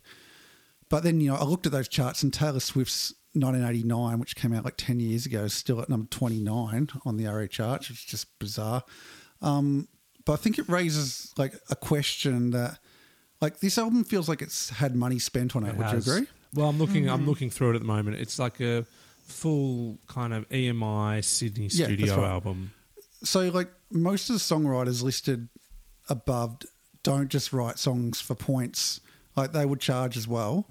So like my question would be, so how do like artists on the periphery like Greta Ray break through? Like you'd imagine that there's a fair bit of debt accumulated on an album. And if it doesn't hit, you know, does that debt get wiped, and do artists like this get a second chance if it doesn't sort of, you know, cut through? I don't know. Like, I mean, just it's interesting. And, you know, will she get another bite of the apple if this doesn't sort of, you know, get chart time? Like, you know, she's signed to EMI Australia, so that would be the ones who are pushing her the most. You know, is it a sleeper? Will it get syncs? I mean, there's a lot of songs that could be sort of synced up on television, but I don't know. I think it's going to do really well. I think it's going to do fine. I think it's got... Why do you think that? Because it's been out for like 6 weeks now. I think... I mean, I don't follow Triple J's whatever they add, but it's just got Triple J audience written all over it. Yeah, but is it getting played on Triple J? I don't think they are. Well, I'll look it up whilst you guys continue to chat. No, I legit will. I'm curious, but I just feel... It's very, you know, like I feel it's gonna do just fine. And I don't know about that, because it seems like, if I think about it, like, you know, I'm trying to think of artists that this sounds like, and when I read the Veronicas, I thought, oh yeah, maybe this is sort of like a Veronicas sort of sounding album. Maybe they're not Vanessa Carlton. Maybe it's going to Nova. Who knows? Yeah, I think it is. Like, I think it's more a commercial pop album than it is a Triple J album. Like, it's too polished, I think. Not that it's a bad thing. Yeah, and, you know, like, who gives a shit about Triple J? I mean, it doesn't matter. But I just wonder where the market is for it, and how it's getting pushed and to what marketplaces. Anyway, they're my questions. I mean, if you want to discuss it. But Chelsea, I'll throw it to you. Don't they say it's something like only 1 out of 10 major label records recoup on expenses? Yeah, and that was totally in my head as well, because I started thinking, like, if 1 in 10 is recouping, but they're probably not recouping at the same amount as they once were, and so, like, how many artists get a second bite at the cherry? You know, when profits are diminished. Cherry at all. I mean, So I think they really want this to be a success. And, you know, I hope for Greta that she achieves everything she wants to achieve. It sounds like it was quite a journey for her. I mean, it is for all artists to make a record, but it was 5 years between winning the Vanda and Young Prize to actually getting an album out. And, you know, one interview that I read, she said she felt pressure to put out an album sooner, but she didn't feel that the songs were there. Yeah. So I found that interesting, because does she really think that with this album the songs are there? But I hope that she's really happy with this record. I agree with what you said. It feels safe and a pretty constructed record. I think it's very much wanting to launch her career and take it to a next level. It feels like that's the kind of goal and aim of it. I personally didn't resonate with the record musically or lyrically, but I'm not sure that I'm the target audience. I sort of was really questioning when I was listening to it, is this like a teenage angst coming of age record? If I was 15, would this feel different? Or if I was 21, would I feel different about it? I think that was my point. Like, I couldn't pitch that market. I couldn't work out what the market was.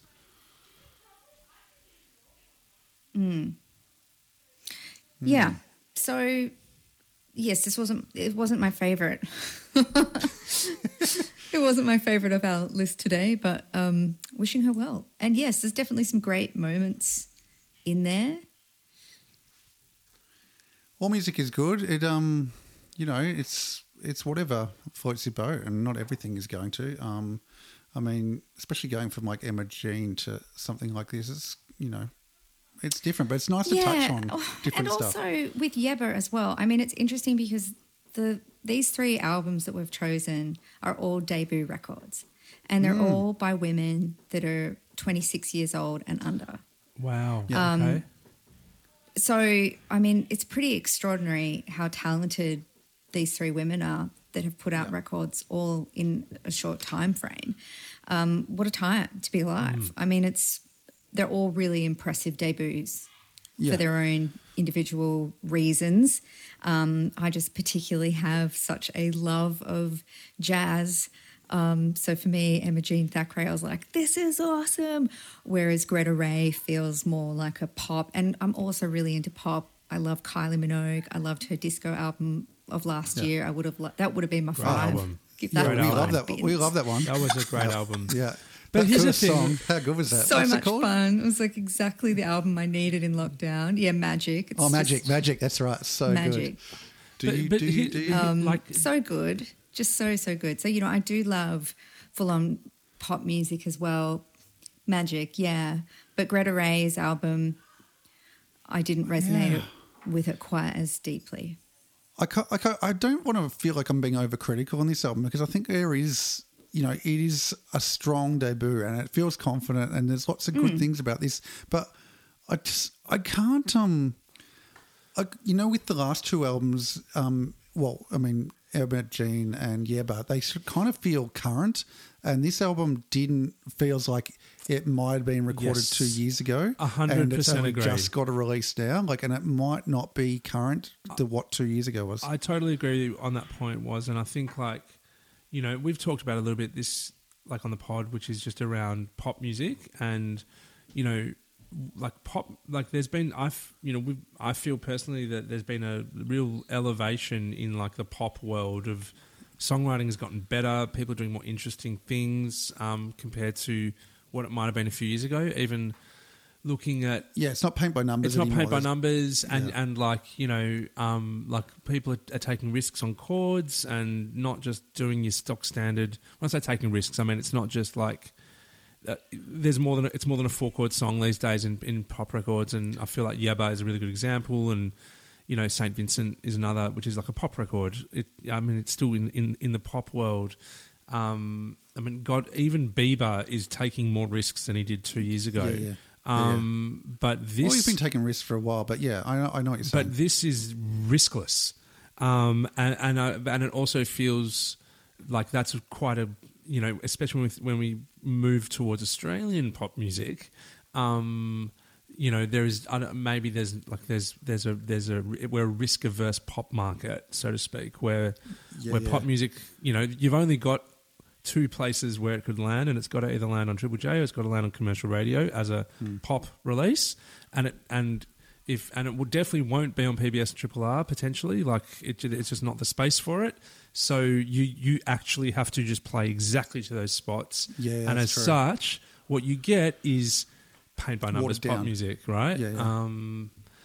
Which is tricky. So I mean, I don't know. I kind of feel like for an artist like Greta Ray, like thinking about again her early stuff, I thought just like her early stuff was so great. Drive was rad, and you know, it was. I mean, maybe I'm being biased because it was a Melbourne team and it felt really Melbourne and it felt really great. And then this just feels really Sydney. But even though like Sydney's got its own cool thing about it, so. Anyways, I'll stop there. Let's take it to the rating scale. Yeah, let's rate it. Yeah, you go. I might go. Look, I'm gonna probably land again on a 2.75 here. I feel like it's okay. I don't think I'm going back. You know, and if I compare that to the Emma Jean Thackeray record, I'm definitely going back to see. I can't believe but I'm not they rated them the same. It's just blowing my brain. Yeah. Well, it is what it is. All music is what it good. is, yep. Yeah, I don't think I'm going back here. I don't feel like I feel like it wouldn't be right to go a 50% on this. So Yeah, no, I agree. I'm with landing that. it at 2.75. Yeah, I'm quite similar. I'm going to give it a 3. 3 green bins. Just wheel them out, pick them up, bring the bins back in. I'm going to go 2.5. Yeah. Okay, so we have a 2.75, a 3, and a 2.5 for Greta Ray's debut album. Let's take a break and we'll be back with album number 4.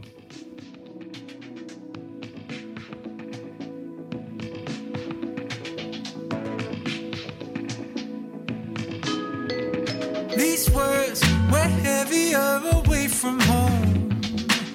I found my peace alone. Besides, I see you and me all the time. For now, at least it's mine. I'll say I did my best to stay afloat. It felt impossible. My way can paint this picture differently. I'll take it as it goes.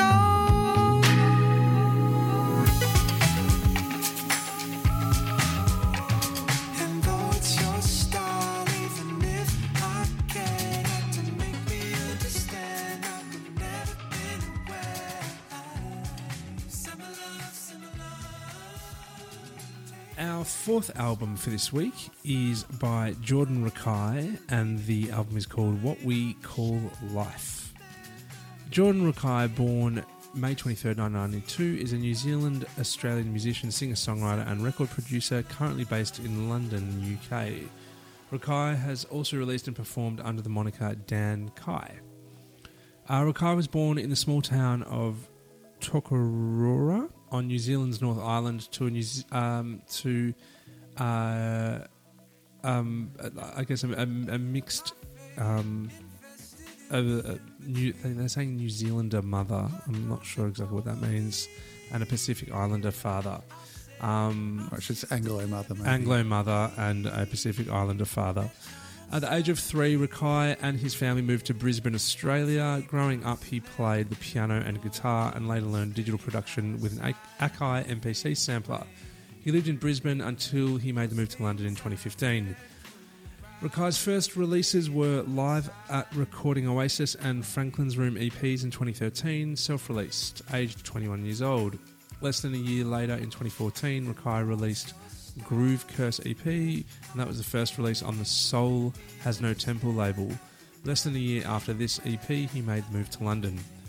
After working with artists such as FKJ and Tom Misch in December 2015, he was part of a Grammy nomination for his work on Disclosure's track Masterpiece, released on their 2015 album Carousel. Rakai released his debut album Clock through his own label 4101 Records on June 3rd, 2016. Later that year, he unveiled his dance floor alias Dan Kai and released his first EP titled Joy Ease Lightness on Rhythm Section Records. On June 6, cool. 2017, it was announced that Rakai had signed to Ninja Tune Records and would be releasing his next album with them. With the announcement came the release of his new single Sorceress. Later that month, he made his Glastonbury Festival live debut. On 22nd of September 2017, Wallflower was released on Ninja Tune and was later shortlisted for Best Australian Album in the 2017 Australian Music Prize. There's not many Australian artists that would have been signed to Ninja Tunes, would there? I wonder if he's one of the first. Well, what is it? Hiatus Cody the second? Well, they did, but that was only recently. Well, I also like the fact that he was nominated for the Australian Music Prize and he's from New Zealand. But hell, let's continue. It's all the same. Yeah. So I won't go through all his entire back catalogue. Let's get to this record. Does the Australian Music Prize pay money? 30,000. Well, there you go. He'd be more than happy with that, I'm sure. In September 2021, Rakai's fourth studio album, What We Call Life, was released, preceded by 4 singles. Rakai said the album is his most vulnerable and intimate album to date, something that he attributes to listening to singer-songwriters like Laura Marling, Scott Matthews, Joni Mitchell, and John Martin whilst writing the record. So let's get into it. Chelsea, what did you think? I really like Jordan Rakai. I've been following him for quite a few years now. I've seen him live. I've got most of his records. What I really like about his work is it's a mood. He's really creates a mood, kind of like Sade. You know, there's only really a handful of artists that have really done that, you know. I mean, if you think of big pop stars like Beyonce or whoever, they don't do that in the same way. Jordan just has this kind of energy that he brings to everything that he makes. And I love that about him, and it's really unique and it's very much him. And you always know, oh, that's Jordan Rakai. His voice is incredibly distinctive. But I think within the sort of sonic universe that he's created, and all of his discography sits kind of very neatly in this sort of sphere that he's created, this Jordan Rakai universe. This album still has completely different sounds and different flavours and different things going on than the other albums, but it's still very much him, which is quite a mastery of using the studio as an instrument. It feels like the studio is his other instrument. He isn't sort of being put in different flavoured boxes by an external producer. He's really uses sounds in his own way, and they still fit within and serve the songs that he writes. And I love that about his work. His vocals in this record, there's definitely some moments where he really uses that sort of fast vibrato bleat kind of effect that is a little Jeff Buckley at times. I think lyrically, this record and, you know, what he's sort of talked about and what's on the press release is that he wanted to be more vulnerable with this record, be more fragile with this album. He wanted to lyrically document some of the concepts that he's been unpacking through his therapy sessions and his positive therapy movement that he's been exploring, and examining his parents' divorce and his adolescent, early adulthood journey, moving to London and finding his independence and his new marriage. And weirdly, his irrational fear of birds is also listed on his Bandcamp page as part of his therapy. We've also got to remember, this is a 29-year-old man who's just released his 4th album. Yeah. And it sounds like he has spent a lot of time during lockdown, like a lot of us have, in a lot of deep reflection. And maybe you know, he's been touring extensively for the last few years and has made quite a lot of records and done all these collaborations that Arik just mentioned. But it seems like maybe he's finally just stood still for a little bit. And so then he's gone really inward and actually thought, I'll go to therapy and work through some of these issues that I've never really dealt with before, such as his parents' divorce, which obviously has affected him quite deeply. And that's come out in this album. And so I think his vocals sound more vulnerable at times, and his lyrics, it's an introverted wall of sound in a way. It's interesting. It's like, yeah, who creates this huge sonic texture to say something that's very intimate. Yeah. And it's a beautiful album. I think all of his work is really beautiful. And yeah, I think it's a really strong record from Jordan. What about you? Look, to say I was pumped about this album, I think would be an understatement. It's kind of funny because it feels like the Tiny Desk series has entered the psyche of discerning music listeners over the past 5 years. And I think like the mark of a great band is to appear on Tiny Desk and like slay. And it can propel artists from like unknowns to who the fuck are these guys, much like it did for acts like Tank of the Bangers and No Name and even Anderson .Paak to a lesser extent, and also Jordan Rakei. Like his set on Tiny Desk is probably in my top 5 of those Tiny Desks. Like, you know, he's a Kiwi, Brisbane raised, London residing. Like the set is mesmerising, like, and the band are shit hot, and they just absolutely slayed that set. And at one stage, like in the outro of the second song, like they're just in such a deep pocket. Like I can't overstate how much I love that Jordan Rakei set. And like he's played at Northside. Did you see him at Northside, Chelsea? I think he did some gigs there. Man, it's just local, full respect. Like seriously talented guy. So straight up, the first listen of this album left me so disappointed. I just thought it was mediocre, no standout tracks, too clever for its own good, almost like making anti-Hook songs. And the comment I wrote down first listen was just all atmosphere, no substance. And I was just not feeling it. And I came so close to not going back for take 2 because I just didn't. I was so disappointed. And I checked out a couple of reviews just thinking, yeah, they'll be on it. And everyone's just going, this is gold. This album's amazing. I'm like going, how could I get this so wrong? And so like I went back for number 2 and I'm so happy I did, because I think like it just proves, like we've been all over this so many times, Arik, that, you know, you just need to give albums a chance to reveal themselves in different environments. And for me, that different environment was like making a tiramisu on a Saturday afternoon, like I did yesterday, and not really thinking about it too critically. Like I was just letting it wash over me, like, you know, while I let the mascarpone wash through my egg and sugar blend. You know, it was sort of, you know, that was the vibe. So I think I'm going to sort of start listening to albums more in that sort of food context moving forward.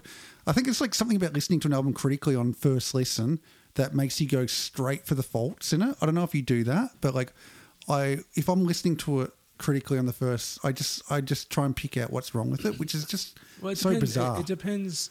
I mean, there's so much to it, right? But like, it also depends like how pumped you are for it as well. Like, yeah, I think I was too pumped. So, look. Where did you land? Where did you land on that in that second listen? Okay, so I will say that I didn't think there's any singles on this album, and I honestly think this album suffers from not doing this. Like, I think it would open up the whole album to a wider market, because in reality, this is such a beautiful work. And I think just having a song that invites people in to discover its beauty would help this album cross to a more broader audience, which I think it deserves. Like it lives in that sort of. Isn't that his whole discography in general, though? Yeah, possibly. Yeah, it's just kind of like more like a musician. He has no hits. He has no No. hits. Like, it's actually insane. And if you go and have a look on his, Wikipedia page or whatever, he also hasn't really won any awards ever for any of his No. records, which just seems like a complete crime. I mean, they're really fantastic. So he seems very still, I think, he's super famous, but he's still actually very kind of underground. Yeah, very He hasn't- underground. There's no... and he should I think be. if it had that, He Chelsea, I think that would get people to go back into the back catalogue. All of that, I just think Same. it's a song. It's, and I don't mean that in a negative way at all. I just think he needs something to just open everything up. I think everything would come with just that one song. It feels so. It feels icky saying stuff like that. Like he needs a hit. Maybe he's an It's- album guy. He He is yeah, an but even album with guy. He's a real artist. He's a musician's Yeah, he is. muso. Yeah, totally And that. he's Yeah. signed to a label that loves what he does. And Totally. he's the opposite of Greta Ray. I Yeah. think if he, it feels like she's with the label that's like, we need to, we're going to make a Hits. hit here. We're going to get this positioned. And Yeah. Yeah. Jordan's team doesn't feel like that's where they're headed. But I just wish he was getting more of that recognition because he's sensational. Yeah. I think also part of me wishes that he would record an acoustic album based around sort of that Tiny Desk lineup because, like, referring to what you were saying, Charles, before, like, there's such an intimacy in his vocals that suits that lineup. And I think the production on the album is so grandiose Yeah. that sometimes I think a lot of it could be stripped back and it would allow his voice to connect a little bit more. That was sort of what I was getting sometimes because it's so intimate, his vocals. And I just wanted to feature that. There's a lot, I think I'm just want to say there's a lot going on, and not that it's a bad thing, but it's just my preference, having heard both iterations, that I like that sort of more acoustic iteration for him. Look, tracks for me that I loved were the first 4 songs were just awesome. I also liked the closer, The Flood, which was beautiful.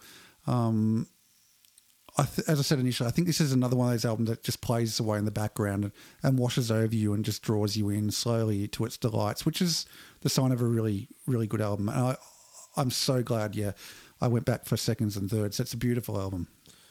Arik.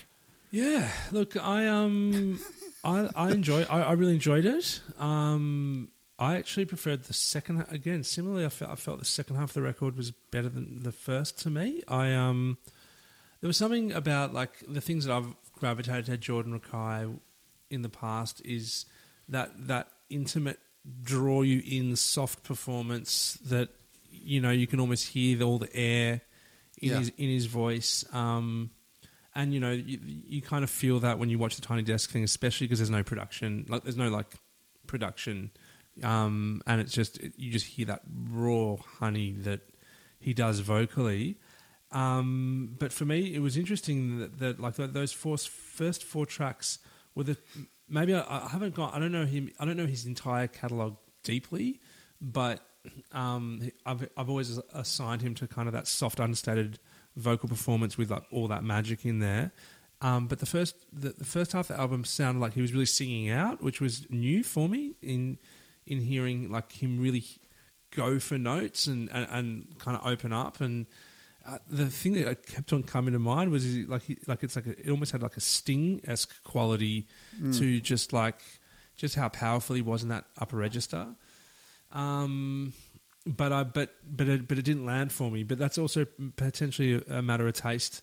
I don't really get down so much with that stuff. But then the second half of the record I just loved, and it felt like all the instrumentation started to come up a bit more, like come up in so much as like be showcased a bit more and be more playful.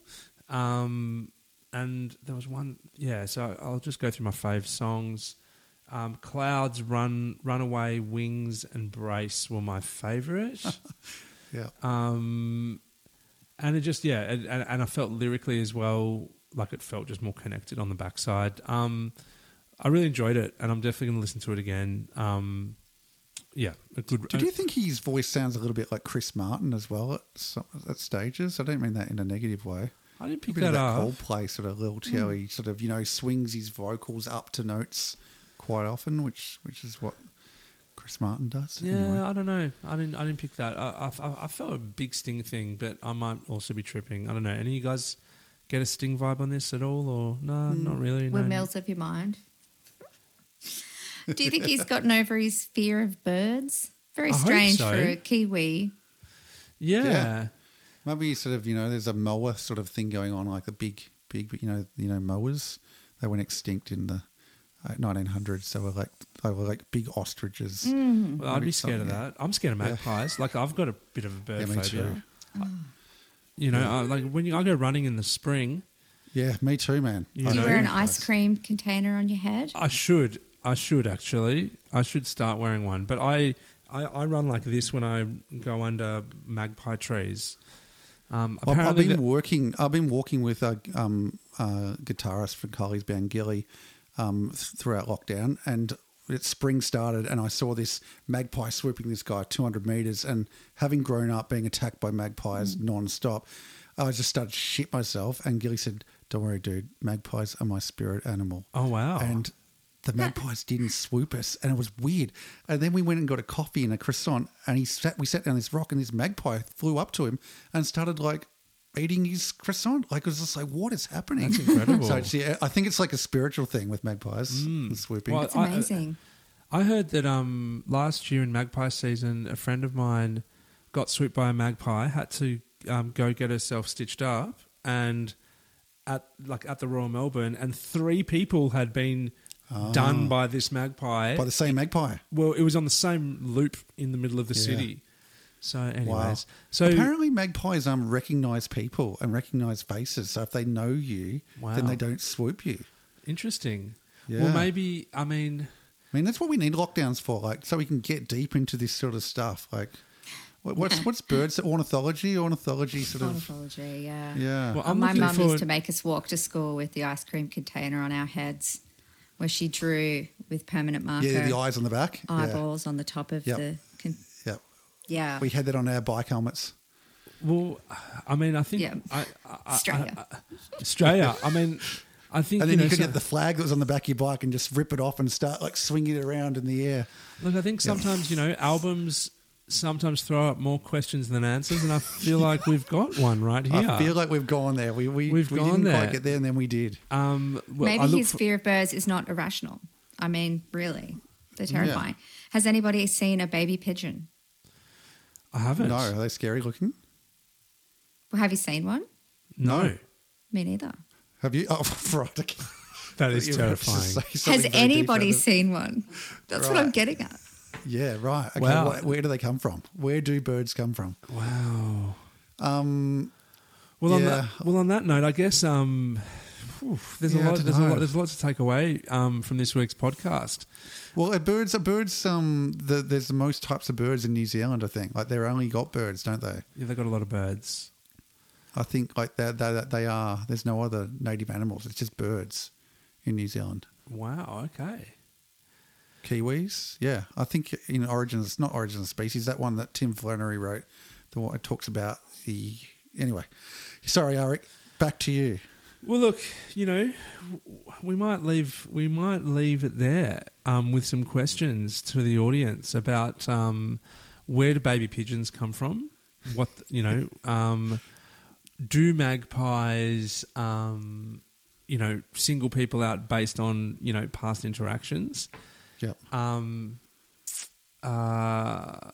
Should people make albums? Oh, we lost Chelsea. Should people be making albums, EPs, or singles?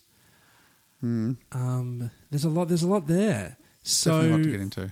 So I guess just to kind of wrap a bow around it, Chelsea Wilson, thank you so much for joining us. It's been an absolute Eric, pleasure. Before you say that, I reckon we should rate the album first. I think that's always a good idea to rate the album that we review. That should be part of like any sort of like process we have when you look at the run sheet. Like it should just go I should have looked at- I review should have album, looked at the running then sheet. rate I should album, have and looked- then say goodbye to the guest. I should have looked at the running sheet. So I'll go first. 3.5 for me. 3.5 green bins. Yeah, I think that's pretty good, actually. I reckon I'm going to be around the same. I think I'm going to go for 3.5 as well.